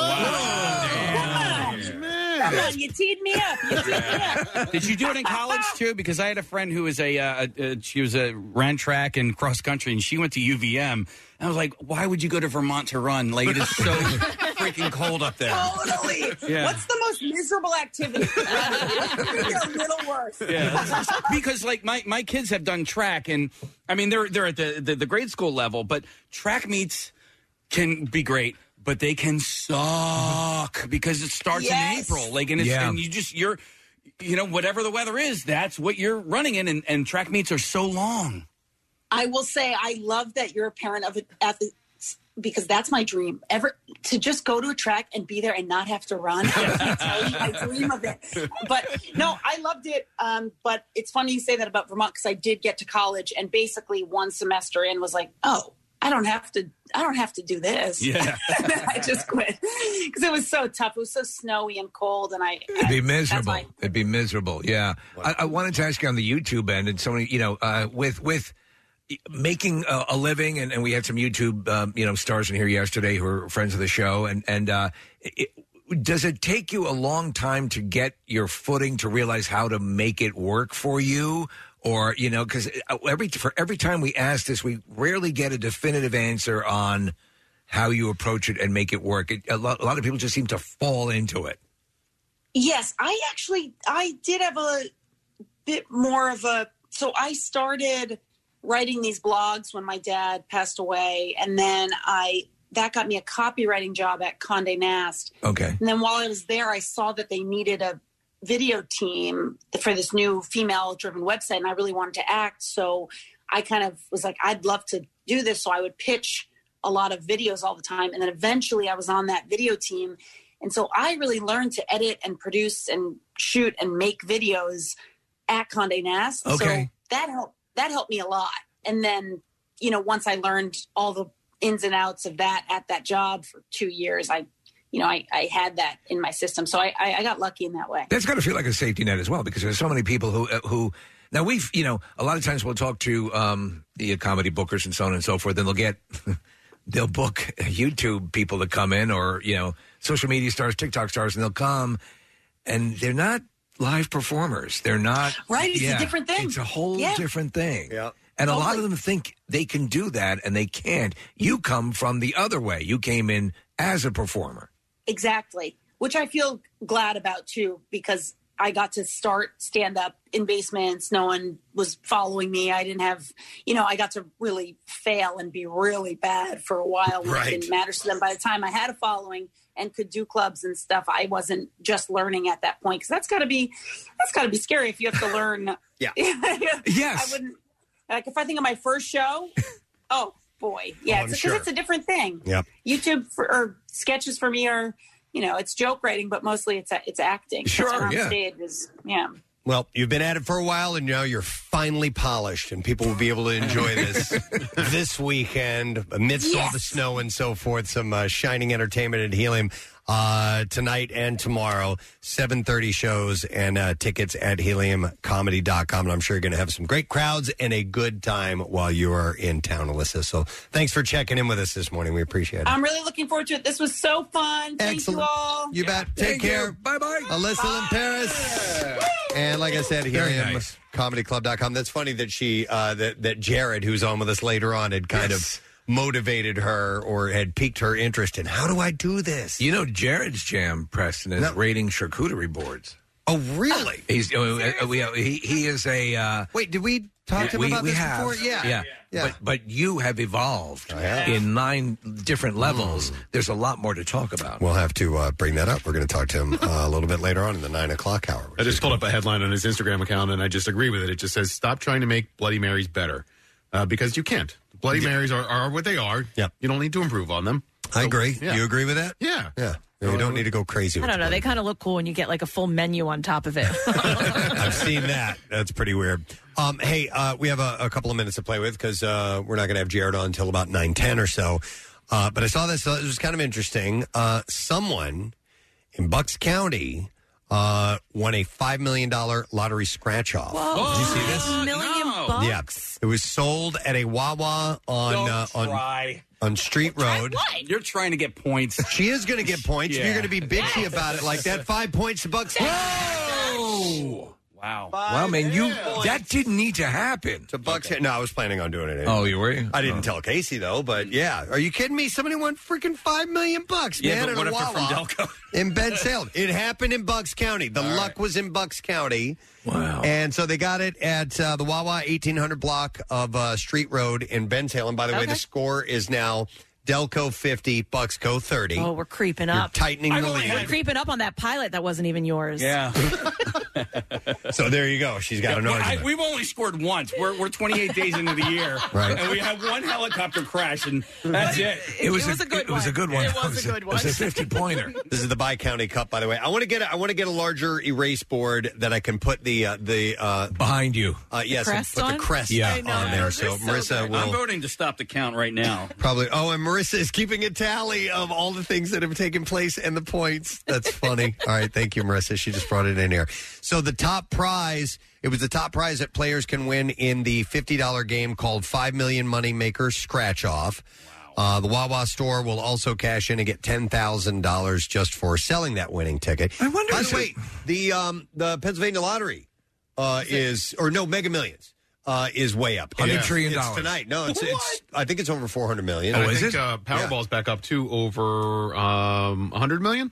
Really? Okay. Yeah, so they're both creeping up again. Do they sell Mega Millions and shows? Yeah. Okay, all right. Yeah, Powerball's at 104, and I'll see what you come see me, Preston. I'll see what Mega Millions is. Mega Millions is $421 million. There you go. Quick question: if you're the Wawa and you do get that fee back, do you split that with the employees, or how do you approach that? Where does the money go? Does it go to corporate?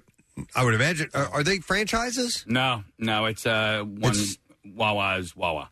Okay, so Wawa's the owner. Then the store.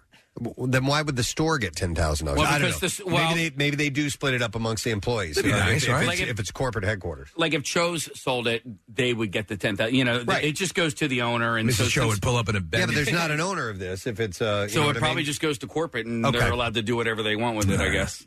All right. So the Pennsylvania Lottery made the announcement on Tuesday, and we don't know who the winner is. So mystery winner. Congratulations, $5 million, man. Yeah, well, listen, you hear all these, the 500,000, 500 million, and all these big ones. Man, do you imagine stumbling into $5 million? It seems so puny compared to those other numbers, but think about how life changing that is. Absolutely. Yeah. There was a guy, I forget who it was a financial whiz, and I was watching an interview with him, and he made the point about, I forget what amounts he said, but he said, at a certain point, what's the difference between this amount and this amount? Right. Yeah. Right. So it all becomes insignificant. All right, so Steve, there's a funny plot line on the TV show Succession. Oh my God, that's exactly what I was going to say. All That's right, crazy. so they are mega rich, right? It's sort of like a takeoff on the Rupert Murdoch family, right? And so billions level, right? And somebody on that show at one point, like, I thought that was a billion. Sorry, that's the one. Sorry.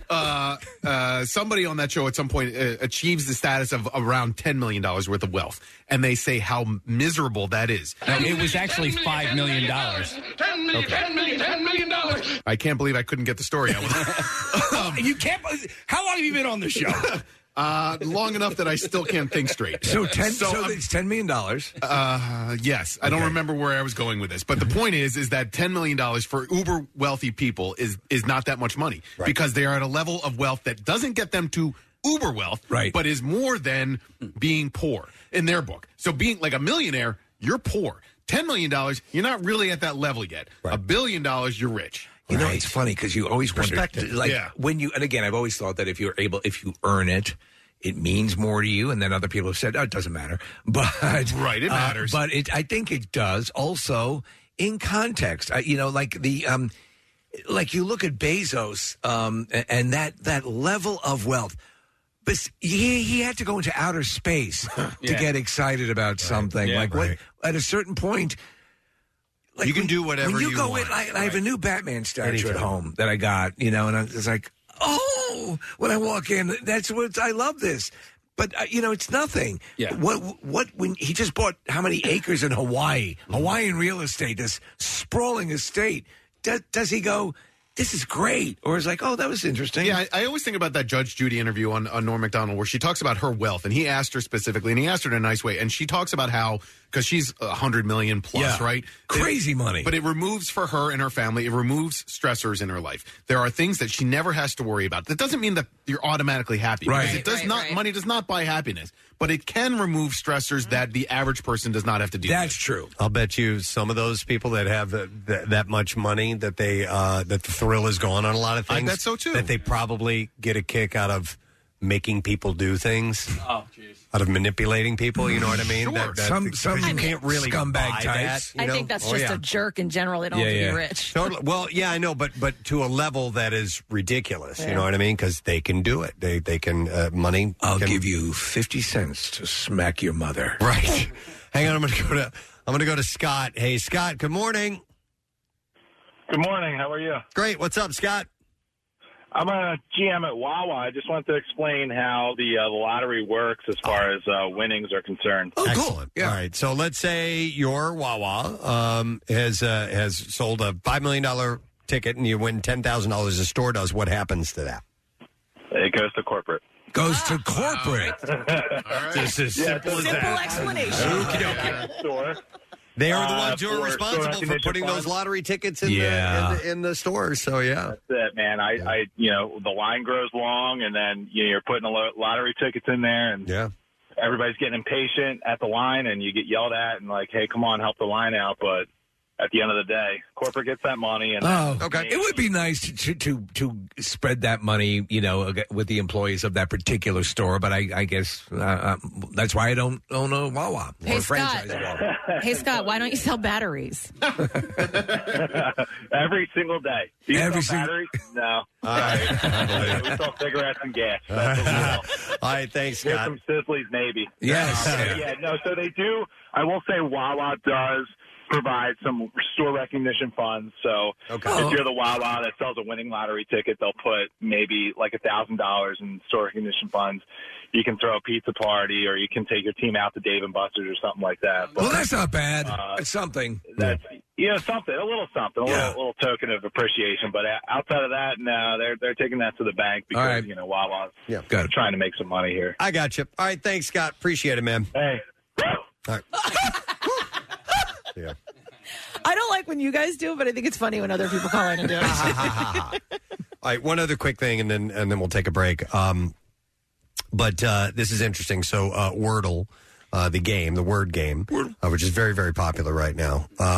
Apparently, a Twitter user is trying to ruin the Wordle fun because everybody, it's not an app, it's a website. You go to the website.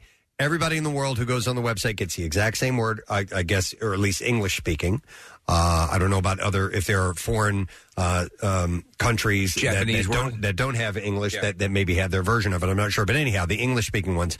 So you go to it. Everybody goes to the same one. We're all working on the same word together. I didn't know that the first time I played it. I took a screenshot when I finished. I sent it to Casey. Yeah. He's like, don't send a screenshot. There's a share button. If you send a screenshot, it gives away the answer. Okay, so don't do that. I was like, okay, I won't do that anymore. But apparently there's a Twitter account that has been trying to ruin it, and they have been posting the upcoming winning words.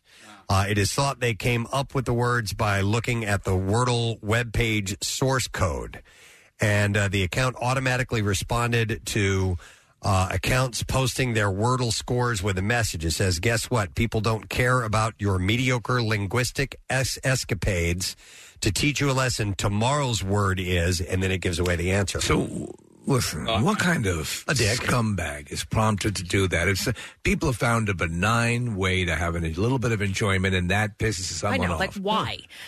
I bet you Hitler would have done I didn't get on. I'm going to download the app right now because... It's not an app. It's a website. Oh, jeez. I just said that. Wordle? Yes. Oh, okay.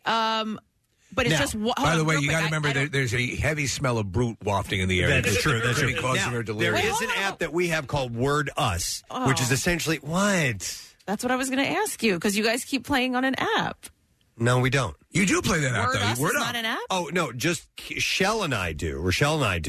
That's for fun. Okay, so you play as many as you want to. It just goes over and over and over. It's a good time killer. But the actual Wordle website is one word per day, and that's it. And that's the one that Casey and I play. Then who kind of compare. sang Word Up? Cameo. Okay. Cameo did Word Up. Word Up. Wait a minute.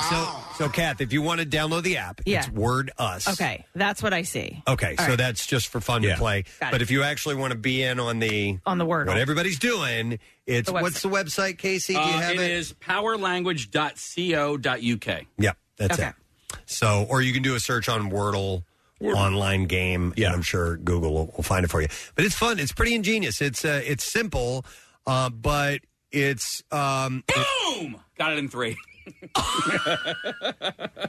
Glad you were with us.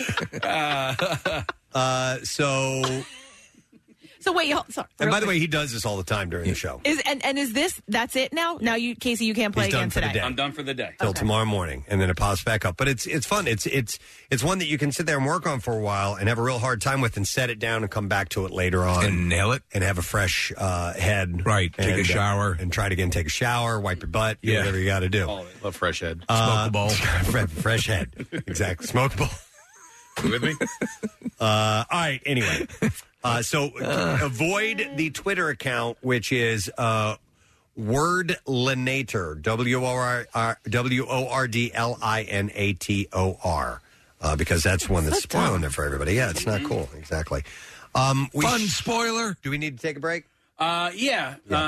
We could take a break, yeah. Okay, yes. Can I just mention one thing? I talked about Chestnut Hill on ice earlier. Yes. Because of the weather, they're actually postponing Saturday, so they're still going to have the event tonight, which starts at 5 p.m. They're going to postpone for Saturday, so no event on Saturday. They're going to do it on Sunday from 12 to 5 on Sunday. They should be fine then. Sunday. Yeah. Yes. Excellent. All right, let's take a break because we are going to have Jared Freed, who is at Punchline, joining us, and then Keith Yandel, Flyers defenseman, broke this unbelievable Ironman record. So we'll get to those guests and more. Stay with us. We'll be right back. At WMMR, Pierre's workforce blocks are a daily Philly tradition. But why should he have all the fun?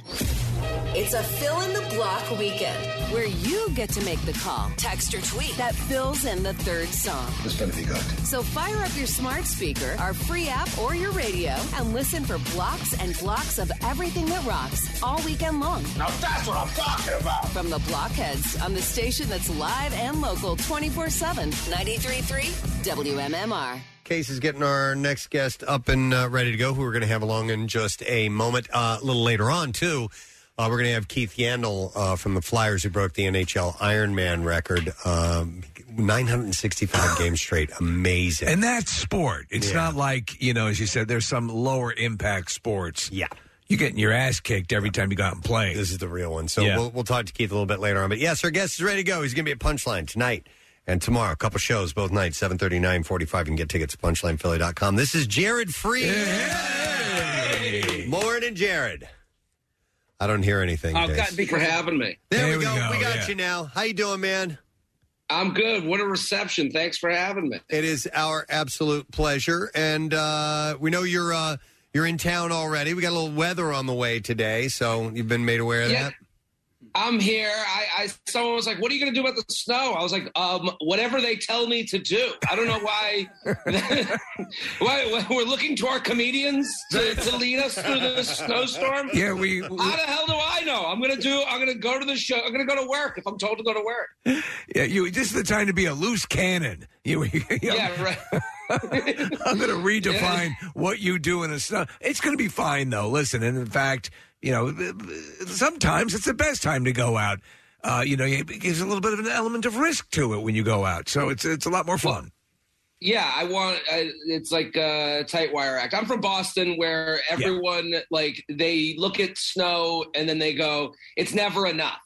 Like, oh, this is snow. They get mad that it's not even bigger and that people aren't frozen to death in the street. They're like, oh, why did we even talk about it? They get mad that you talked about it. So I'm going to do that just until I'll be the one freezing to death, hoping, waving people into my shows so that I can pay rent in the future. Yes. Hey, Jared, when snowstorms would happen, would that be a call to arms to round up the booze and everybody get together and try and congregate at the local pub or something like that? Well, I was 17, so I wasn't really, congregating at my, O'Hanlon's pub. But I do that. I think as a true person of that drinks too much, any weather makes me drink. Okay, and makes me hearken. Any weather will make me like. It's snowing. Oh, it's sunny. We should have a drink. Oh, it's mild out. Yeah, we should just do a drink. I went to Penn State, so I think you picked that up there. So probably that's where you're going to get that indoctrination. You mentioned Boston and the snow, and I remember it was a couple of years ago, and we were reporting on it. I mean, Boston just got effing hammered, and then they actually had parking lots where they had stacked the snow because it was just so much. And then when that started to melt, they found like 9 bodies of just people who were like, oh my god, yeah, like crazy. I mean, people. I remember those snow stacks because they would stack it in like certain areas, and then they'd be there until like the summer. They lasted forever, and you'd be like it's just like it's the reason people leave the Northeast. Like my parents made the Jewish pilgrimage to Boca, and when they immediately were like, I don't know why we lived anywhere else. They were like, why have we been just miserable? It's like, why, you're looking at a snow stack that's brown in the middle of July. You're like, oh, this is how life should be. No, it shouldn't. This is why you're miserable. You're right. And in fact, when you do go those times and you're like, it should be like this. Like Southern California weather is Northern California is great. All of this stuff. But and sometimes I find myself wanting to resist going to these places for that very revelation that this is the way I should be living. Because it'll always lose by comparison. That's the thing. Like Northeast people, like you don't want to lose that. You don't want to lose that like little bit of anger. That's why people are funny from these areas. Like it's like. You're like you're molded by it. What do you like, Bane? Like exactly. I was molded by the misery. It's very true. It is very true. I mean, that's why like you have so many comics from Philly, Boston, New York, and they're just like. You just have a different view on things. Not everything's rosy. Not everything's perfect. I think Bane was from Boston, as I recall correctly. Yeah, I think so, too. I have to bring this up because you are the charcuterie man. You are the charcuterie meister. The board lord. The board lord. Right. You're referring to royalties, sir. The board lord. Since the last time we talked to you, Preston has taken a quantum leap forward in charcuterie capabilities. Do you want to explain, Preston? I found a recipe and it's fantastic. It's an edible charcuterie board. I don't know if you've seen these or not. This is awkward. Okay. I'm sorry, board lord. This is really awkward. I've seen it. I'm familiar with as the board lord. I'm familiar with all versions of charcuterie, and it's going to be a no from me, dog. Wow. Edible board. That's just a badly made pizza. Okay. You put a sampler platter on a pizza, Preston. I'd rather have. And how long does it last? 10 minutes. It's hot for 10 minutes, unless you've got Sterno cups. Unless you're putting it on, a specifically made serving tray that just stays heated the whole time. Mm-hmm. What are you doing to people? What are you doing to people, Preston? You're at a party, and now you're going to rip it? Now I got to listen to you talk about, oh, yeah, we made it in the egg. And now I got to, act like I care about your stupid egg grill? This is the problem. We've gone off the rails. Okay. It's got to be Preston's, big show where he's made an edible board. He's changed the game. And I got to go along with this. And all your friends at your party go, oh, whoa. How do you make this? They don't want to make that. Oh, whoa. I can dip into honey that's a bowl made into the bread. You've seen Get out of here, Preston. I'll admit. You think I'm new to the game here? I've been in the board game too long. You were sitting back. I saw you got cocky for a second. You were sitting back in your chair. Yeah. And board lord out. I'll admit it's novelty. I will admit it's novelty. I will agree with you on that regard. I have not completely abandoned the traditional charcuterie, and I do put those together from time to time. But I thought it was a fun, nice change. But listen, I'm going to segue from that into a post that you had on Instagram, and I will agree with you in this regard. And it's similar to this argument that you're making with Bloody Marys. What you don't need to go crazy with this, and that's been happening on that. So you found common ground on the Bloody Mary front, okay? Yeah. But I agree with him on the charcuterie. On the charcuterie, yeah. The people are getting cutesy with it and getting away from the purity of what it all is. A charcuterie board, a meat and cheese platter, is about freedom. What Preston's doing is anti-American. Because Preston's board, you have to eat in the first 10 minutes of the party. Beyond that, it's garbage, it's trash, it's leftovers because it's cold. And what a charcuterie board is for people to go and when the other food ain't cutting it, or it's not enough, or you want some filler, you can go over there and dance around the board and get something in you. And that board, that's got a 10-minute shelf life. A badly made pizza. I'm sorry. I don't know. I don't even know. I'll have to say, I'm not in your league. I am grasshopper to your Shaolin master. But I will say this: we had it in here. It held up pretty well for quite a while. Okay. Yeah. I don't know. Now, listen. It's true. I don't have to go into work with this guy every day. I get it. He does say some nice things. Now, where do you when people get into things like a dessert charcuterie board? By the way, charcuterie means meat and cheese, right? Yes. I didn't know that. Yeah. Okay. It actually is defined as that. So now I think we're going off the rails in that regard. Oh no! Yeah, we've left the haze out of the barn, haze in the barn, whatever the saying is. It's bad. Yeah. It's really representative of a culture that is doing things for the like as opposed to the actual experience. This brings me back to the Bloody Mary. That Bloody Mary that I had on my Instagram has a literal turkey on it.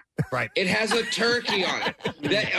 I'm not even exaggerating. It's a full turkey. So you have a mediocre Bloody Mary with a worse than mediocre turkey. Yeah. So a picture could be taken so that the people who built it can get more likes. So we're taking away substance for this weird currency that doesn't even exist. And you know what? We're all less happy for it. You can't even eat the turkey. The turkey's less than it should be. The Bloody Mary's less than it should be. Everyone online's looking at it going, I guess I missed out on the big Bloody Mary party. Right. Everyone's miserable. The happy index has been brought down a notch. And these people think it's for themselves. They're not doing it for us. No, it's true. I can go on and on. This is about capitalism. This is about society. This is about more than just the food. Well, let me ask you, because you are a traditionalist, obviously, with the charcuterie board and with the Bloody Mary. Is there something in the culinary realm you would be considered a wild-eyed radical in your perception? Okay. And I'm not just saying that because I'm on Preston and Steve. I'm Philadelphia, best food city in the country. Wow. And great food city that gets overlooked because the mascot for this city is the disgusting fat jerk who's like, you got to get a cheesesteak whiz wit. And it's so everyone's like, ew, get away from me, grossy. Right. And that person is in the way of all the other fantastic restaurants because there's more space here. You can be a more inventive chef. You can do it for less money. The rent is less. No one's moving to New York. You just can't get in there. Right. Here, you got, Zahav, Badia. You got, there's inventive things going on here. No, you're right. You nailed it off. Absolutely. Yep. That's it. And the perception of the cheesesteak dude is overshadowing this the world-class food that's available here. You're right. Nobody trusts the guy in gray sweatpants with stains on it with a Birds t-shirt who's yelling at you about how to order a cheesesteak. I look at that guy and I go, that guy only eats cheesesteaks every day of his life. So who cares? I don't know. I always trust the fat person when it comes to food.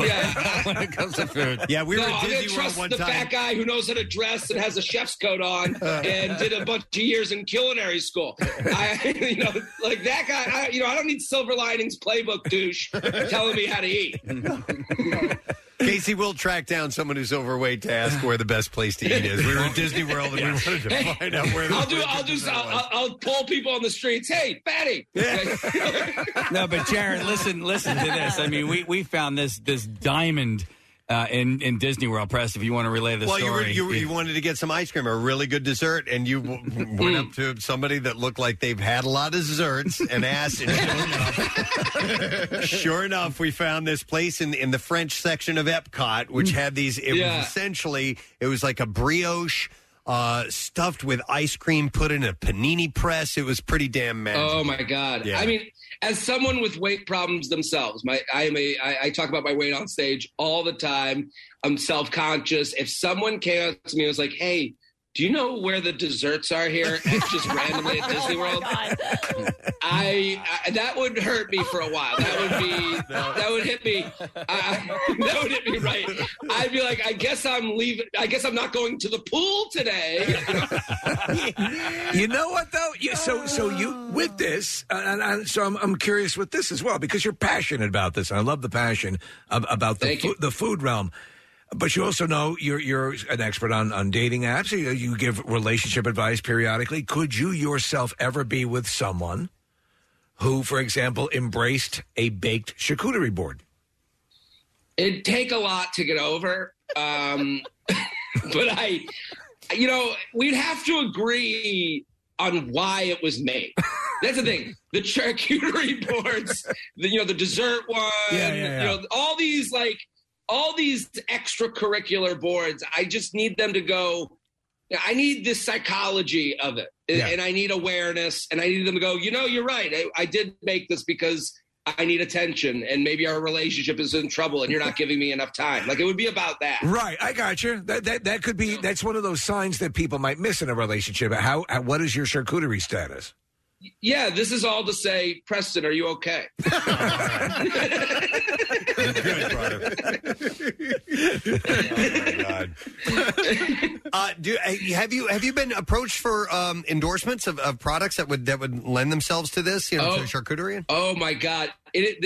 This whole, I kid around. The Board Lord thing has opened up doors that I cannot, you go, I can't believe I'm being paid to put on a crown right now and push, Robert Mondavi, because it's like, and I enjoy it. I mean, like, that's the thing. When I started comedy, and I know you had Alyssa on earlier. Yes. And so I was like selling life insurance and annuities. And I remember I was like, I went to Penn State. I got a business degree from there and all that stuff. And I remember when I left my job, I was like, I just want to be funny for money. Like, I just want to make a living being funny. And I was like, and I, explained that to my parents who were like, what? Like, my parents like, what, you're funny? Like, what are you doing?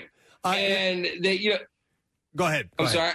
No, they were just, I was just like, I'll do whatever. And like, I just started always doing a bunch of stuff. And it's so funny because I saw you had Alyssa on earlier.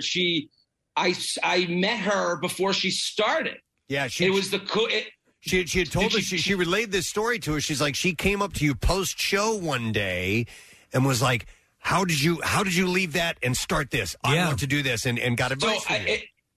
So I guess you're going to get it from the other side, how I felt in that moment. I remember that happening. And I remember she's from outside of Boston too. So I think I'm not anybody now, but I was I was more nobody then. So like, I remember it was like one of my first ever spots, like paid spots at Stand Up New York, a club in New York City. I'm so excited. This is it. Like, you're doing a paid spot, which is a big deal. You guys know that. Yes, absolutely. And I'm like, I go on stage and it's like a hot Saturday night. And I do my spot and it goes okay. And I'm like, and I'm outside. Like, I remember Alyssa was like with her friends. It wasn't just her. Like, her friends were encouraged. She was like embarrassed to say, and I'm like, and I'm outside of the club and like, these cute girls are coming up to me. I'm like, here it is. You made it. J-Train knocked him dead. And I'm like, you paid spot, New York City, killing it. I'm like a few years into comedy. Like, I don't know what I'm doing. I'm just trying my best to get on stage as much as possible. And I remember these women came out to me and they were so nice. And they're like, they don't even say good job. They're like, our friend is funny. And I'm like, oh, I'm just ruined right away. They're like, she wants to do comedy. How does she do it? How does she leave it? And I remember you have that ping of like, oh, you come back to earth, you idiot. And then I tried to give whatever advice I could as far as I knew it to that day. And no, I'm so happy for her. I mean, her shows are going to be great. So everyone. No, it's cool. And honestly, yeah. And she spoke highly. She said you were very informative during that. That is kind of funny though. When you start, and I did stand up for a bit, and your ability to meter where you are in the progression of your career is bad. You have I'm playing this club. I guess I'm this type of comedian. And you're like, you're way off, you know? It's they so see hard. you in a different way than you see yourself. Exactly. Yeah.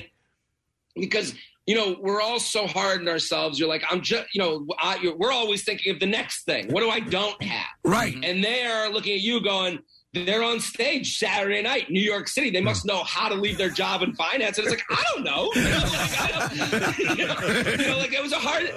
And also, I was selling life insurance. I was like I'm like the street. I'm retail. It's not like I left like Goldman Sachs. Like I was an idiot. C student at Penn State, and she's probably like killing it. And I'm like, yeah, just leave. Just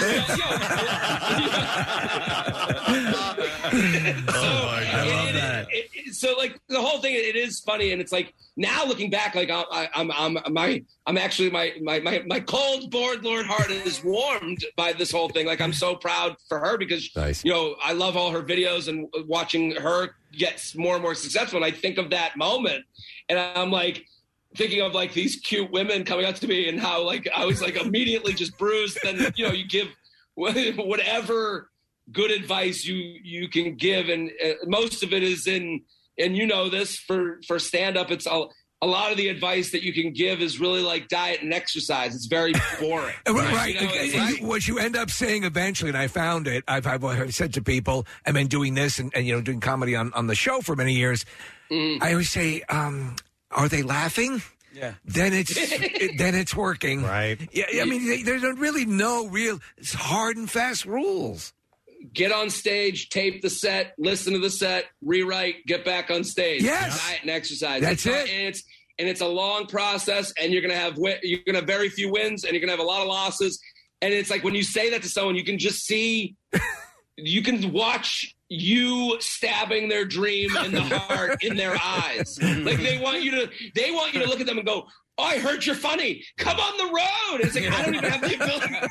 I can't do that. I'm pumped about getting paid $25 at a New York City spot. It's like you thinking you were going to get laid that night, man. It's just, it happens. It is. Just like, my penis looks up to me like, nope, not tonight, Jared. Sorry, Jade Train. We ain't going anywhere.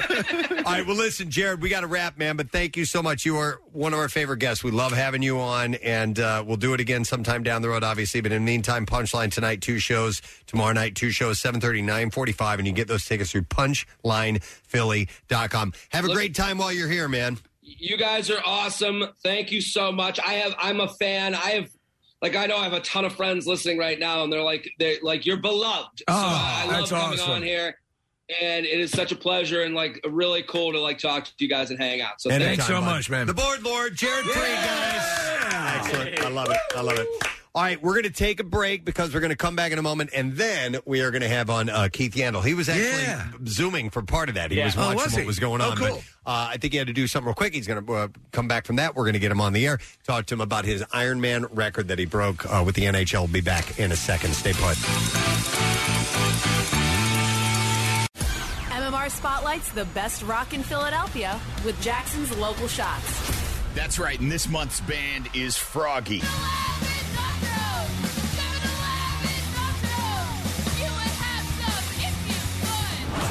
Froggy, your local Shots Artist of the Month. Check him out every Wednesday at 6:30 right here on the Mighty MMR. And you can hear and see more now at WMMR.com. Keyword local shots. Sponsored by Family and Company Jewelers. Find a band that rocks her world at Family. 93.3 WMMR. Everything that rocks Philly.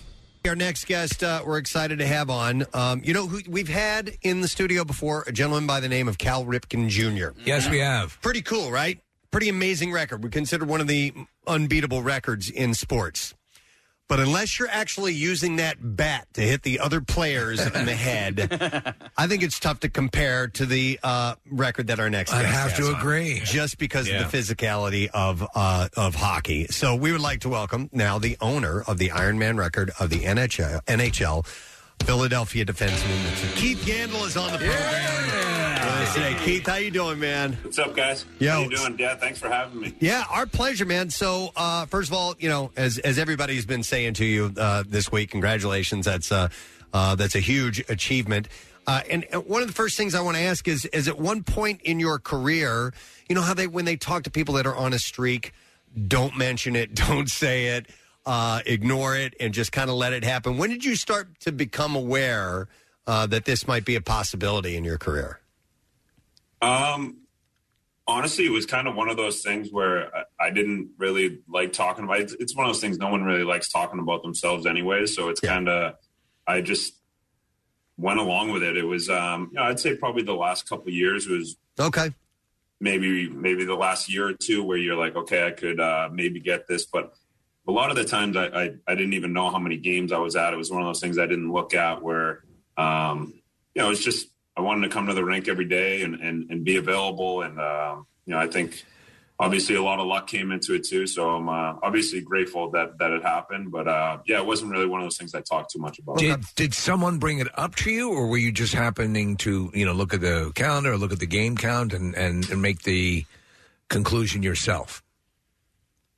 Well, I knew at some point I think this year, over the summer, I knew if I played this year, at some point this year, I would have got it. And then Kevin Hayes, I know he had mentioned it a few times about, what day it was, stuff like that. But for me, it wasn't really anything I looked up or kind of researched on it. I just went about my business. And what if you just go, hey, shut up, don't say it. Yeah, pretty much. Yeah, I would just try to change the conversation as quick as possible. Yeah, Keith, I believe that good things happen to good people, and you're known around the league as one of the good guys of the NHL. And I think that the streak is enormously impressive, but especially so over the last 2 years with everything that everybody on the planet has had to deal with. Did you take any different precautions than anybody else, just avoiding COVID? Giroux's been out and Provorov's been out, and it's racked the league. Games have been suspended. So how are you able to just stay healthy the whole time? Yeah, it's actually, I've always been kind of a germaphobe where I've always washed my hands, tried to stay as on top of that stuff as possible. Obviously I think with everything that's going on, it was tough over the last couple of years, not being able to see family and friends and have people come in town. But at the end of the day, I think it was worth it. And obviously grateful that I didn't lose it to something like that. As a germaphobe, when somebody gives you the stink glove, do you say, ooh, gross? Yeah, exactly. Yeah, you just kind of give it back. Don't need this. Throughout these years in your career, were there times where, I'm sure you came close to not dressing or to, just not being able to make the game at all. Were there a few close calls, or has it always been ready to go no matter what? Yeah, no, there's been a bunch of close calls. A lot of time, kind of game time decisions where it's, you don't know how you're going to feel the next day. If you get an injury and a game prior and you're feeling it, you just kind of wait to see till that next day. And I think for me, it happened a few times where I didn't know until right before the game whether I was going to be able to play or not. One happened here in Philly. We played in Boston the night before. I took a puck in the heel bone. I thought I just shattered like my whole foot. I couldn't even finish the game in Boston. And then we played the next day here in Philly, and the trainers there in Florida at the time, we were up till 3 a.m. They were working on my foot, trying to loosen it up, trying to get it activated, and they were able to help me out where I was able to get it in the boot and able to lace them up. Is that a double-edged sword if, like, the team doctor knows you're going for this record and he says things like, well, you still have a few chambers left in your heart?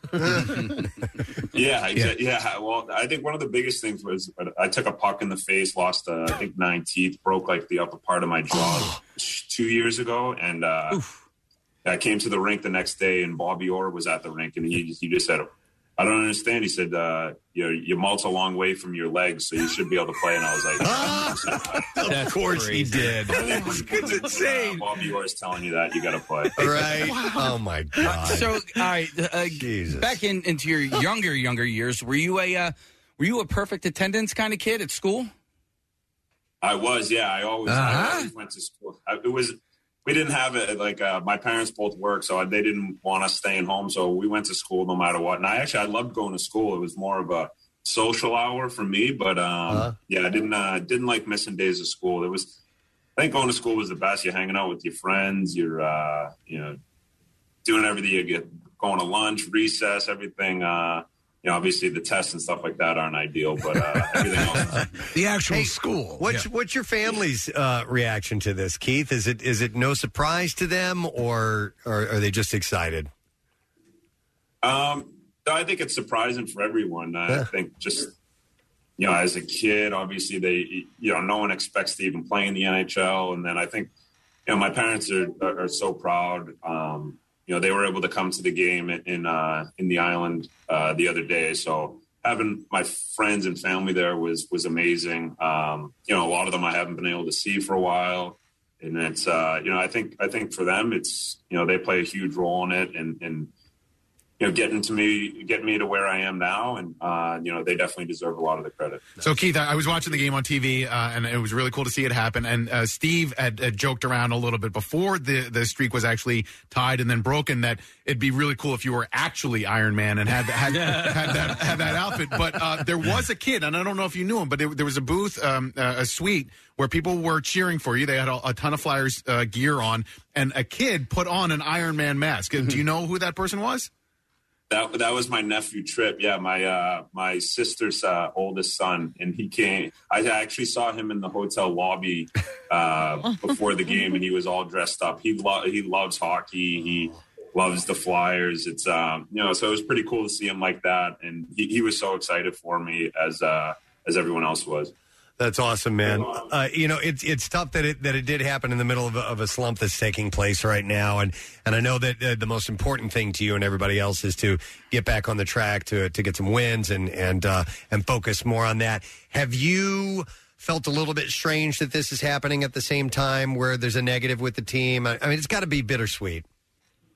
Yeah, 100%. It's kind of one of those things where if your team's not doing well, it's kind of hard to take positives out. And, obviously you'd rather be winning and being on a 10-game winning streak and having everything feel good. But, I think like we've preached all year, it's just kind of on to the next game. And hopefully we can start a run and putting some wins together here tomorrow. Yeah. It's the weird thing is because obviously you want to win, it's just in life, it's a rare situation because now you have everyone stepping up with the solution, and it's like this is what you guys do for a living. You're going to put this together, and you're going to get past it. But I guess part of the job involves you hearing from armchair pundits, who everyone's giving you advice on how to get past it. And do you just keep the proverbial stiff upper lip and soldier on, or does it wear at you periodically? Yeah, I think. I think in hockey you have to have a mindset where. We play so many games that after the game, you think about it for a day or maybe two, and then you're on to the next game. Right. But obviously it's mentally draining when you're going through stuff like this. It's, one of those things you will do anything for a win. And, obviously, guys, we're trying our hardest and we're playing hard, but just finding that win right now is tough. Yeah, it's certainly a unique season. Last 2 seasons have been very, very unique. So everybody's doing what they can to get by. Well, listen, man, we just want to take a couple minutes, congratulate you, and just it's a hell of an accomplishment. It is, and it keeps on going. Yes, it's not over. I mean, it's not over. Yeah, you keep playing. So, and by the way, don't let Kessel catch you, because I know he's only like 25 games behind. So you got to keep going until Kessel retires at this point, right? I feel like he's going to play another 10 years. Yeah. You know, get him to sleep with a lot of cheap women if you can do that. That'll probably fix it. Phil's a good man. Nice. All right, thanks, Keith, man. Have a great weekend. Congratulations. Appreciate you coming Thank you, guys. I appreciate it. Thanks for having me. All right, Keith the Iron Man. And to put some perspective on that, 965 games, 12 years, 4,688 total days, parts of 14 seasons. So when he started, there was no Instagram, there was no Snapchat. I mean, like it started more than a decade ago, and he's still going strong. Yeah, that's cool, man. I love it. All right, we are diving into the Bizarre File, so let's go ahead. WMMR presents Preston and Steve's Bizarre File. Is this our third one of the day? This is the third Bizarre File of the day. It's part of the regular programming. No. All right, so listen to this, man. We were talking about cold and running earlier when we had Alyssa on earlier this morning. A marathon in Siberia may have smashed a Guinness World Record when runners braved temperatures of 63.4 degrees below zero. Oh, man. That is lethal. Organizers of the Pole of Cold Marathon in Yakutia, Russia, say that the start time of the race was pushed up to the early morning of January 21st after weather forecasters predicted the temperature would dip to 76 degrees below zero. Now, they run from their homes to their cars, right? That's in the afternoon. No, they do the full length, 26.2 miles. Guinness World Records currently lists the world's coldest marathon as 2001's Siberian Ice Marathon, where temperature was about 38 degrees below zero. This one was 63 degrees below zero. Huge difference. So, I mean, medically, that's got to be massively risky. How are we not hearing of fatalities from this? Russian. Oh, they had scarves, Preston. Russian runner Vasily Lukin won the Pole of Cold Marathon in 3 hours and 22 minutes. Yeah. That's incredible. Wow. Let's see. The Walla Walla County Sheriff's Office in Washington State says that an empty rail car was sent rolling on Tuesday afternoon. Employees were attempting to hook the car up to a train when it was bumped, and then it took off downhill to the west. Now, authorities from several different groups rushed to block intersections with the train tracks. The empty car was going 50 miles an hour. Empty train car. Runaway train. Yeah. And continued west. The sheriff's office says that the train finally slowed several miles from Walla Walla near the town of Touche before an employee got on board and applied the brake. And there were no injuries, but it just went off on its own up to 50 miles an hour. Wow. A man who says that he is the world's most prolific sperm donor has claimed that he's fathered 129 children, but now medical experts have warned against his action. Why? Clive Jones, who is 66, listen to this, Steve, has been donating his sperm from his van for nearly 10 years. So he's able to make the shot every time? And he has 9 more children on the way. And he never charges. I started a few years ago, and I'm going for the record. He never charges for his services, saying that the happiness it brings to families is enough. Tell me about my father. Well, he kind of shot out of the back of. He said, I'm probably the world's most prolific sperm donor, now being with 138 babies and 129 babies born. That's wild. 9 ongoing pregnancies. He said, I might continue for another few years, get to 150 anyway. He said, I know of clinics and sperm merchants with greater numbers, but they don't donate. Are there sperm merchants? But rather sell semen. He said, I think I've got some fine sperm here. People who would understand more if they saw the messages I get and the photos of the babies with very happy mothers. He said, I do it for free, though sometimes I ask for a bit of petrol. There's some petrol there. It is illegal to charge, and it doesn't seem right to take money when I have more than them. Oh, I'm looking at the data here, Preston. He wears jupe. Clive is unable to be an official sperm donor because banks have an upper donor age limit of 45 years old. Instead, the former teacher links up with families on Facebook. And it can go through the internet? However, the Human Fertilization... No, he said it hooks up with them. The Human Fertilization and Embryology Authority have now issued a medical warning regarding Clive's activities. The rules state that all donors and patients should be treated at licensed UK clinics. And a spokeswoman for the authority said, as a regulator of UK fertility treatment and research, we don't have the power to stop people from making their own arrangements for sperm donation, but we do want to help them get the information in advance that they need to make the best informed choices, which is why we always encourage them to go to a licensed clinic. Maybe this is a stupid question, but with having that many kids out there, people who are a result of your sperm, I assume the risk of accidental incest increases dramatically. That's exactly why they limit people from doing it. So Clive says that he contacts potential recipients through a sperm donor Facebook page and waits for them to get back to him. He says, I drive somewhere I'm not likely to be disturbed, and I go into the back of the van and I pull the curtains down. Then I take the cup and a syringe so the stuff can't come out, put a bag under my arm, and text them to say I'm outside and I'll be around in 3 minutes. Okay. Don't come a-knocking. And that's exactly what he does. Sounds so romantic. Doesn't it, though? All right, a mom roasted herself. Roasted. It's one of the reasons I brought this story up. After celebrating her son's birthday on the wrong date for years. Oh, my God. Yes. TikTok mom Emily Vondi faced a reckoning to settle an issue with an insurance company. The mother discovered that she had been making a terrible mistake. For some reason, she thought that her son's birthday was a day later than it actually was. But that wasn't even the worst part. She said, per my words, my son's birthday is the 26th. I'm his mother. I know his birthday. The insurance company says, no, his birthday is the 25th. The pediatrician had called Vondi to set the record straight on the correct date, but Vondi was convinced that she had it right. She was going to contact her insurance company and give them a peace of her mind. However, before she did that, she went on Facebook to check her birth announcement to be sure, and sure enough, she was wrong. But it wasn't like the kid was 23. It was younger, right? But it was the wrong day. For 2 years, she said, I've been celebrating his birthday on the 26th. Now I have to call my pediatrician back and say, you know what? I have my kid's birthday wrong. Roasted. Yeah. One last story. Yeah. Super short one here. Frozen potatoes seem like they could be driving hazard. Driving hazard.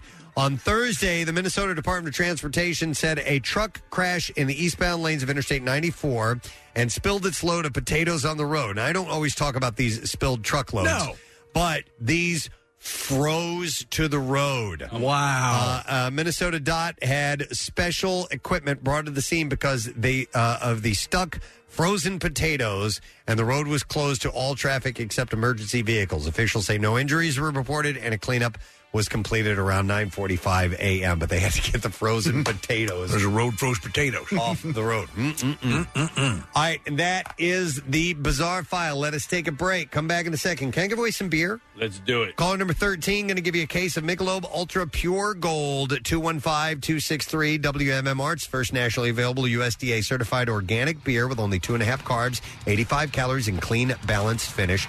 Let's get you on board. 215-263-WMMR. Number 13. We'll be right back. Like the Preston and Steve Show podcast? Well, check out MMR's other audio on demand at WMMR.com or on MMR's mobile app. Hi, I'm Steven Singer. Yep, that's me, the I Hate Steven Singer guy. This Valentine's Day, avoid that look of disappointment. You know the look. A week after Valentine's Day when she throws the flowers you just bought into the trash? Try this. Get her a real long stem rose dipped in 24 karat pure gold. The only rose that's guaranteed to last forever is just $59. Our famous 24 karat gold dip roses arrive in our signature gold gift box. Order now and get free shipping at IHateStevenSinger.com. That's IHateStevenSinger.com. Now, back with more of the Preston and Steve Show podcast. It's okay. We all want something for free, and this is almost free. You just got to give us a proper answer. I'm talking about the lesson question for today, and the question, the prize, is a pair of tickets to see George Lopez. He's going to be performing Saturday, March 12th at the Met. All right, so the question I have for you this morning is, who sang the classic song, He's Got Love Stuck in His Throat? 215-263-WMMR. Call if you know the answer. Who sang the classic song, He's Got Love Stuck in His Throat? 215-263-WMMR. Let's see if we know the answer to that. The trash business is a gold mine. 93.3 WMMR with Preston and Steve's Hollywood Trash. And this morning, it is brought to you by WMMR and the Preston and Steve logo winter hats. All right, another cool item in the MMR Rock Shop. So there's both WMMR and Preston and Steve logo hats. You just pick one up today for you, for as a gift for somebody. Go to WMMR.com and use the keyword shop. What's up this morning, Steve? Well, Kim Kardashian embarrassed herself during an interview, admitting that the subtle smell of gardenia and jasmine makes her, quote, really horny. When asked what new boyfriend Pete Davidson smells like, Kim coyly smiled and responded, piss. Oh, my God. Actress Sydney Sweeney saying her nude scenes in the HBO series Euphoria have distracted people from taking her seriously. However, a quick perusal of comments from her fans on social media, almost all of them make reference to her serious jugs. Yeah. And finally, Kanye West making a big announcement yesterday that his follow-up to the hit album Donda will be released very soon. West says the new album will be a direct continuation of Donda and is titled Donda 2 Electric Dondaloo. That's your Hollywood. We will go to the phones. We will look for an answer to this question. Who sang the classic He's Got Love Stuck in His Throat? 215-263-WMMR. And Joe is our caller who's going to give us an answer. Hey, Joe, good morning. How you doing, fellas? Awesome, buddy. All right, Joe, who sang the classic He's Got Love Stuck in His Throat? That was the recently departed Meatloaf. You are 1 second, Joe. You got yourself a pair of tickets to see George Lopez Saturday, March 12th at the Met in Philadelphia. Tickets are on sale now via Ticketmaster. I just realized part of the reason why I'm messing stuff up when I'm reading so much is this morning before we started the show, right when I was coming into the studio, I have a mask I'm not used to that I'm wearing now, and I put it on, and I pulled it away from my mouth for a second and let it go, and so the elastic snapped. Oh, no. It went straight up, and the mask went in both of my eyeballs. Oh, no. And it's got like an edge on it, and they both like slammed it directly onto my eyeball. You got a Three Stooges. That's what they call it. Yeah. Did you scream? What's that? Did you scream?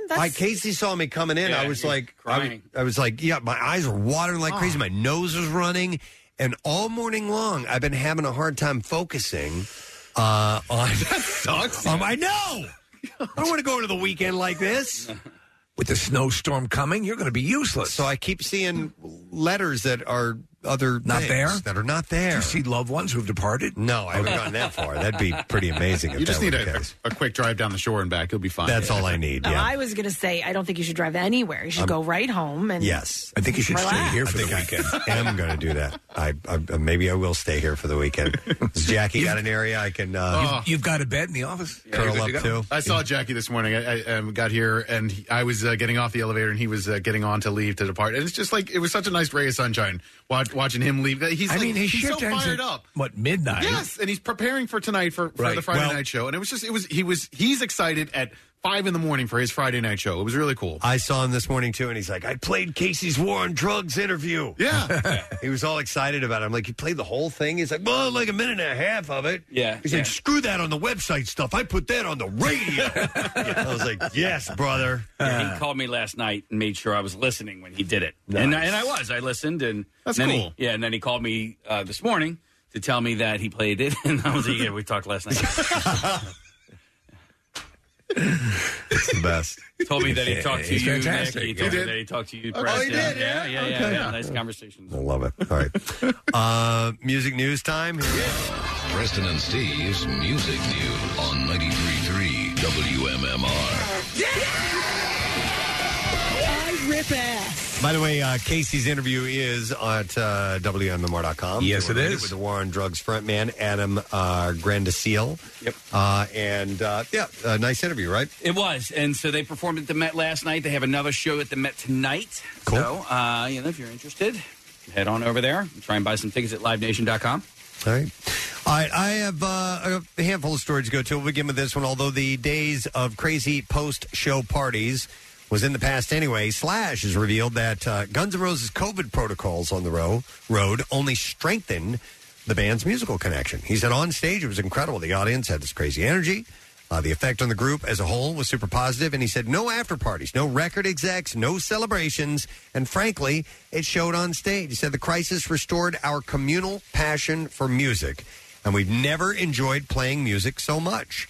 He went on to talk about the touring party's safety regimen. He said all of our entourage wore masks. There was never any contact with the outside world. No one was invited to the concerts. There were no after parties. We would go straight from the hotel to the venue, back to the hotel until it was time to travel to the next town. And if you told me in the 80s that I would not have believed you. I think it was a little glimpse of what's to come. And I think we're going to have to live with the virus and adapt to it. So, but they found that toning it down a little afterwards and just focusing specifically on the shows. Virus or no virus, it can't be good to just to like tear it up every night after a show, right? Made it more Takes special. its toll, yeah. Well, I think they're sober now. Yeah. But still, even just not hanging out all night and doing that. So get back to the hotel and watch porn. There you go.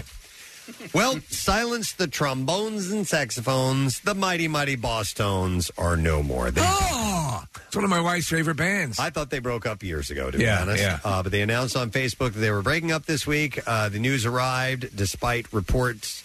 So you're not all that upset then? Oh, I don't care. No. Since you knew that they were, or you thought they were broken. I thought they were broken up. Despite reported plans for the band to play at Slam Dunk Festival this June.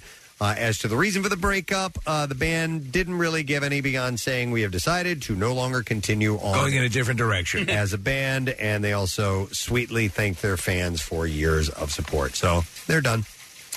Let's see. It was 53 years ago on Sunday that the Beatles performed for the last time in public on the roof of the Apple headquarters building in London. For the better part of that January, the group had been filming the rehearsals for a planned comeback concert before band politics forced him to abort the plan and concentrate on recording a new album tentatively titled Get Back.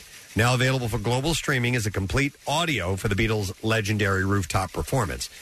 The sound has been mixed in stereo and Dolby Atmos by Giles Martin and Sam O'Kell.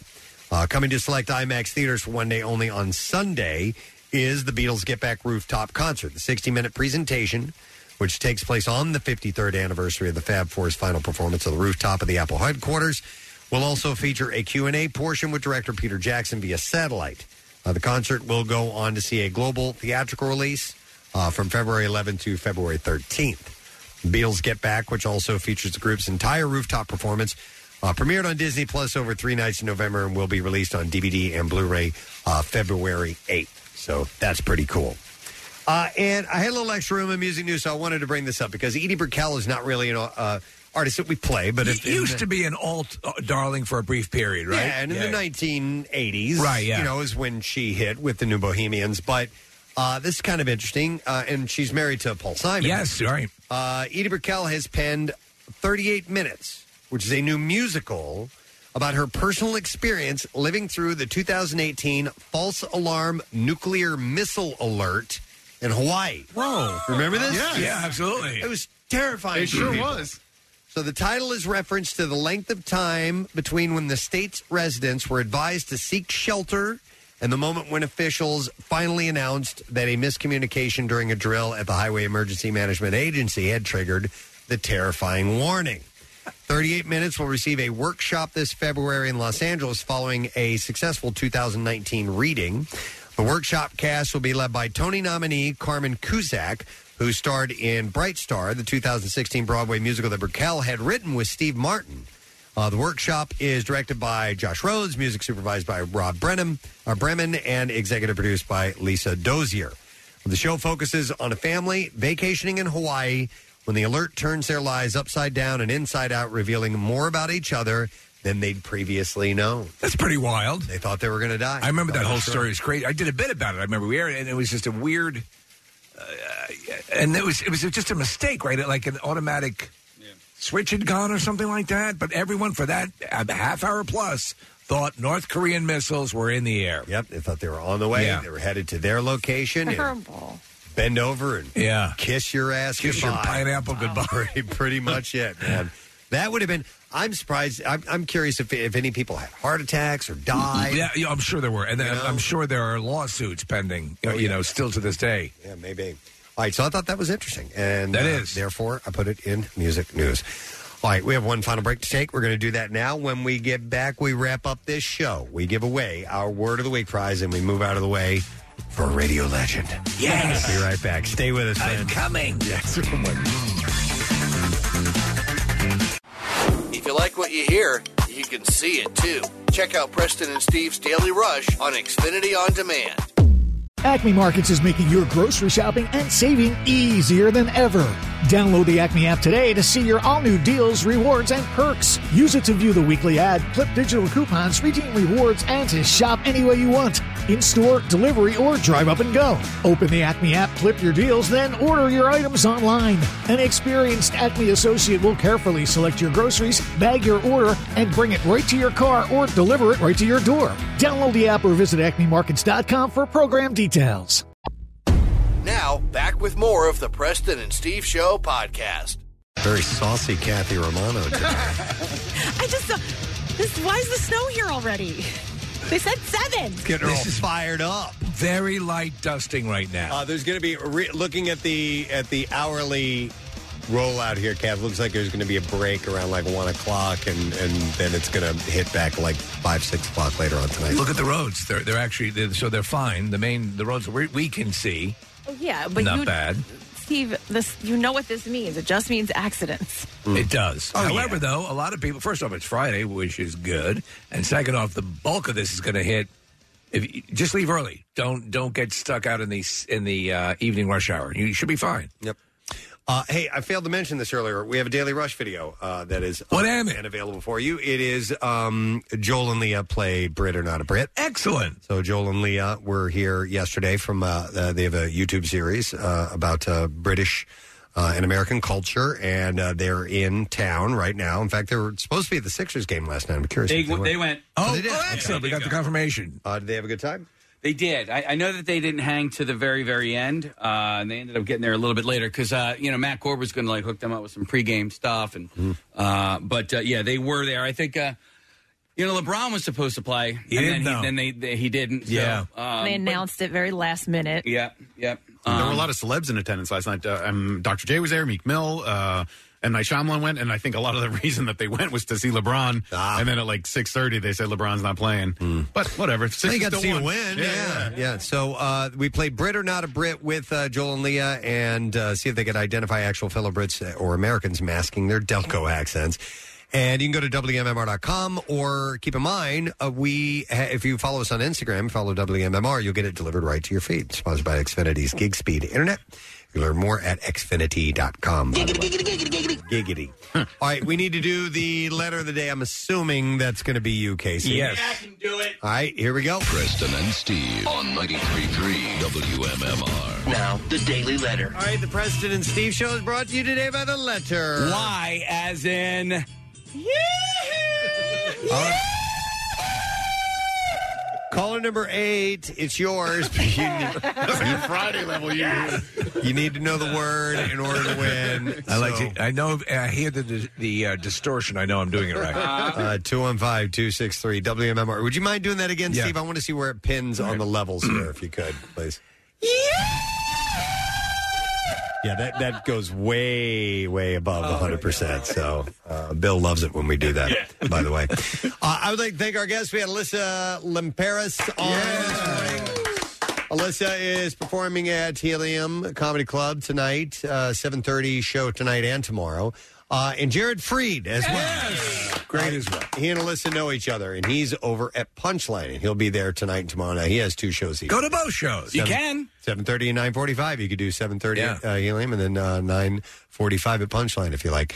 And it was really great to have Keith Yandel on, Flyers defenseman, broke the NHL Ironman record playing his 965th straight game. They play Tuesday night. Or no, I'm sorry, they play tomorrow night against the Kings. No, tomorrow afternoon. Tomorrow afternoon? Yeah, there's a Flyers game in the afternoon and then a Sixers game tomorrow night. Okay. All right, so... Iron Man! So he continues that. And it was cool to have him on. A very, very nice guy. All right, we're looking for caller number 8, and that just so happens to be Denise. Hi there, Denise. Hi. All right, Denise, if you know our super secret awesome word of the week, you win a prize. I do. What is it? TANT. P-A-N-T-Y. Panty. Panty. Did that one for Kathy. Can you have just one panty?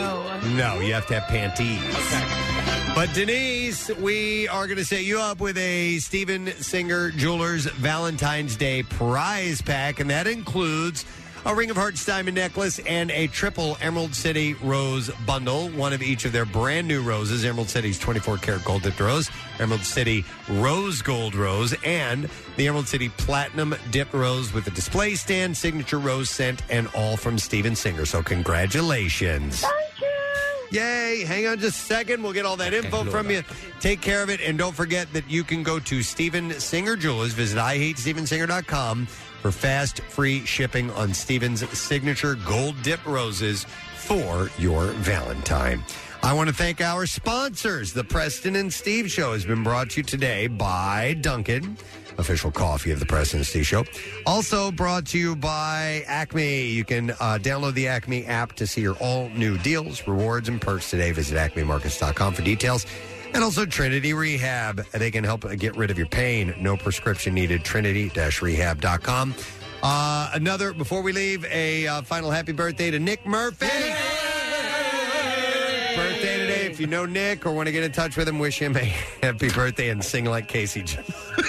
Happy birthday to you. Just did. I don't know what that was. I don't know. I was just making noise. People love that. All right.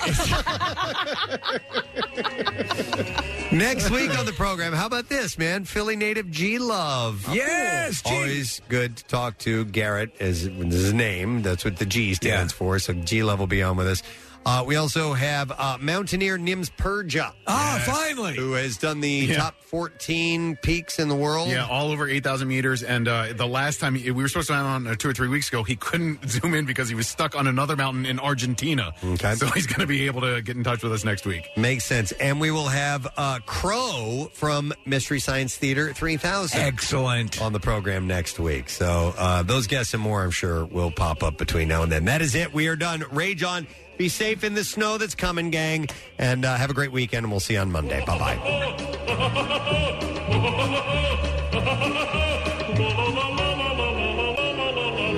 Preston and Steve on 93.3 WMMR. Hey, everybody. It's good to have you on the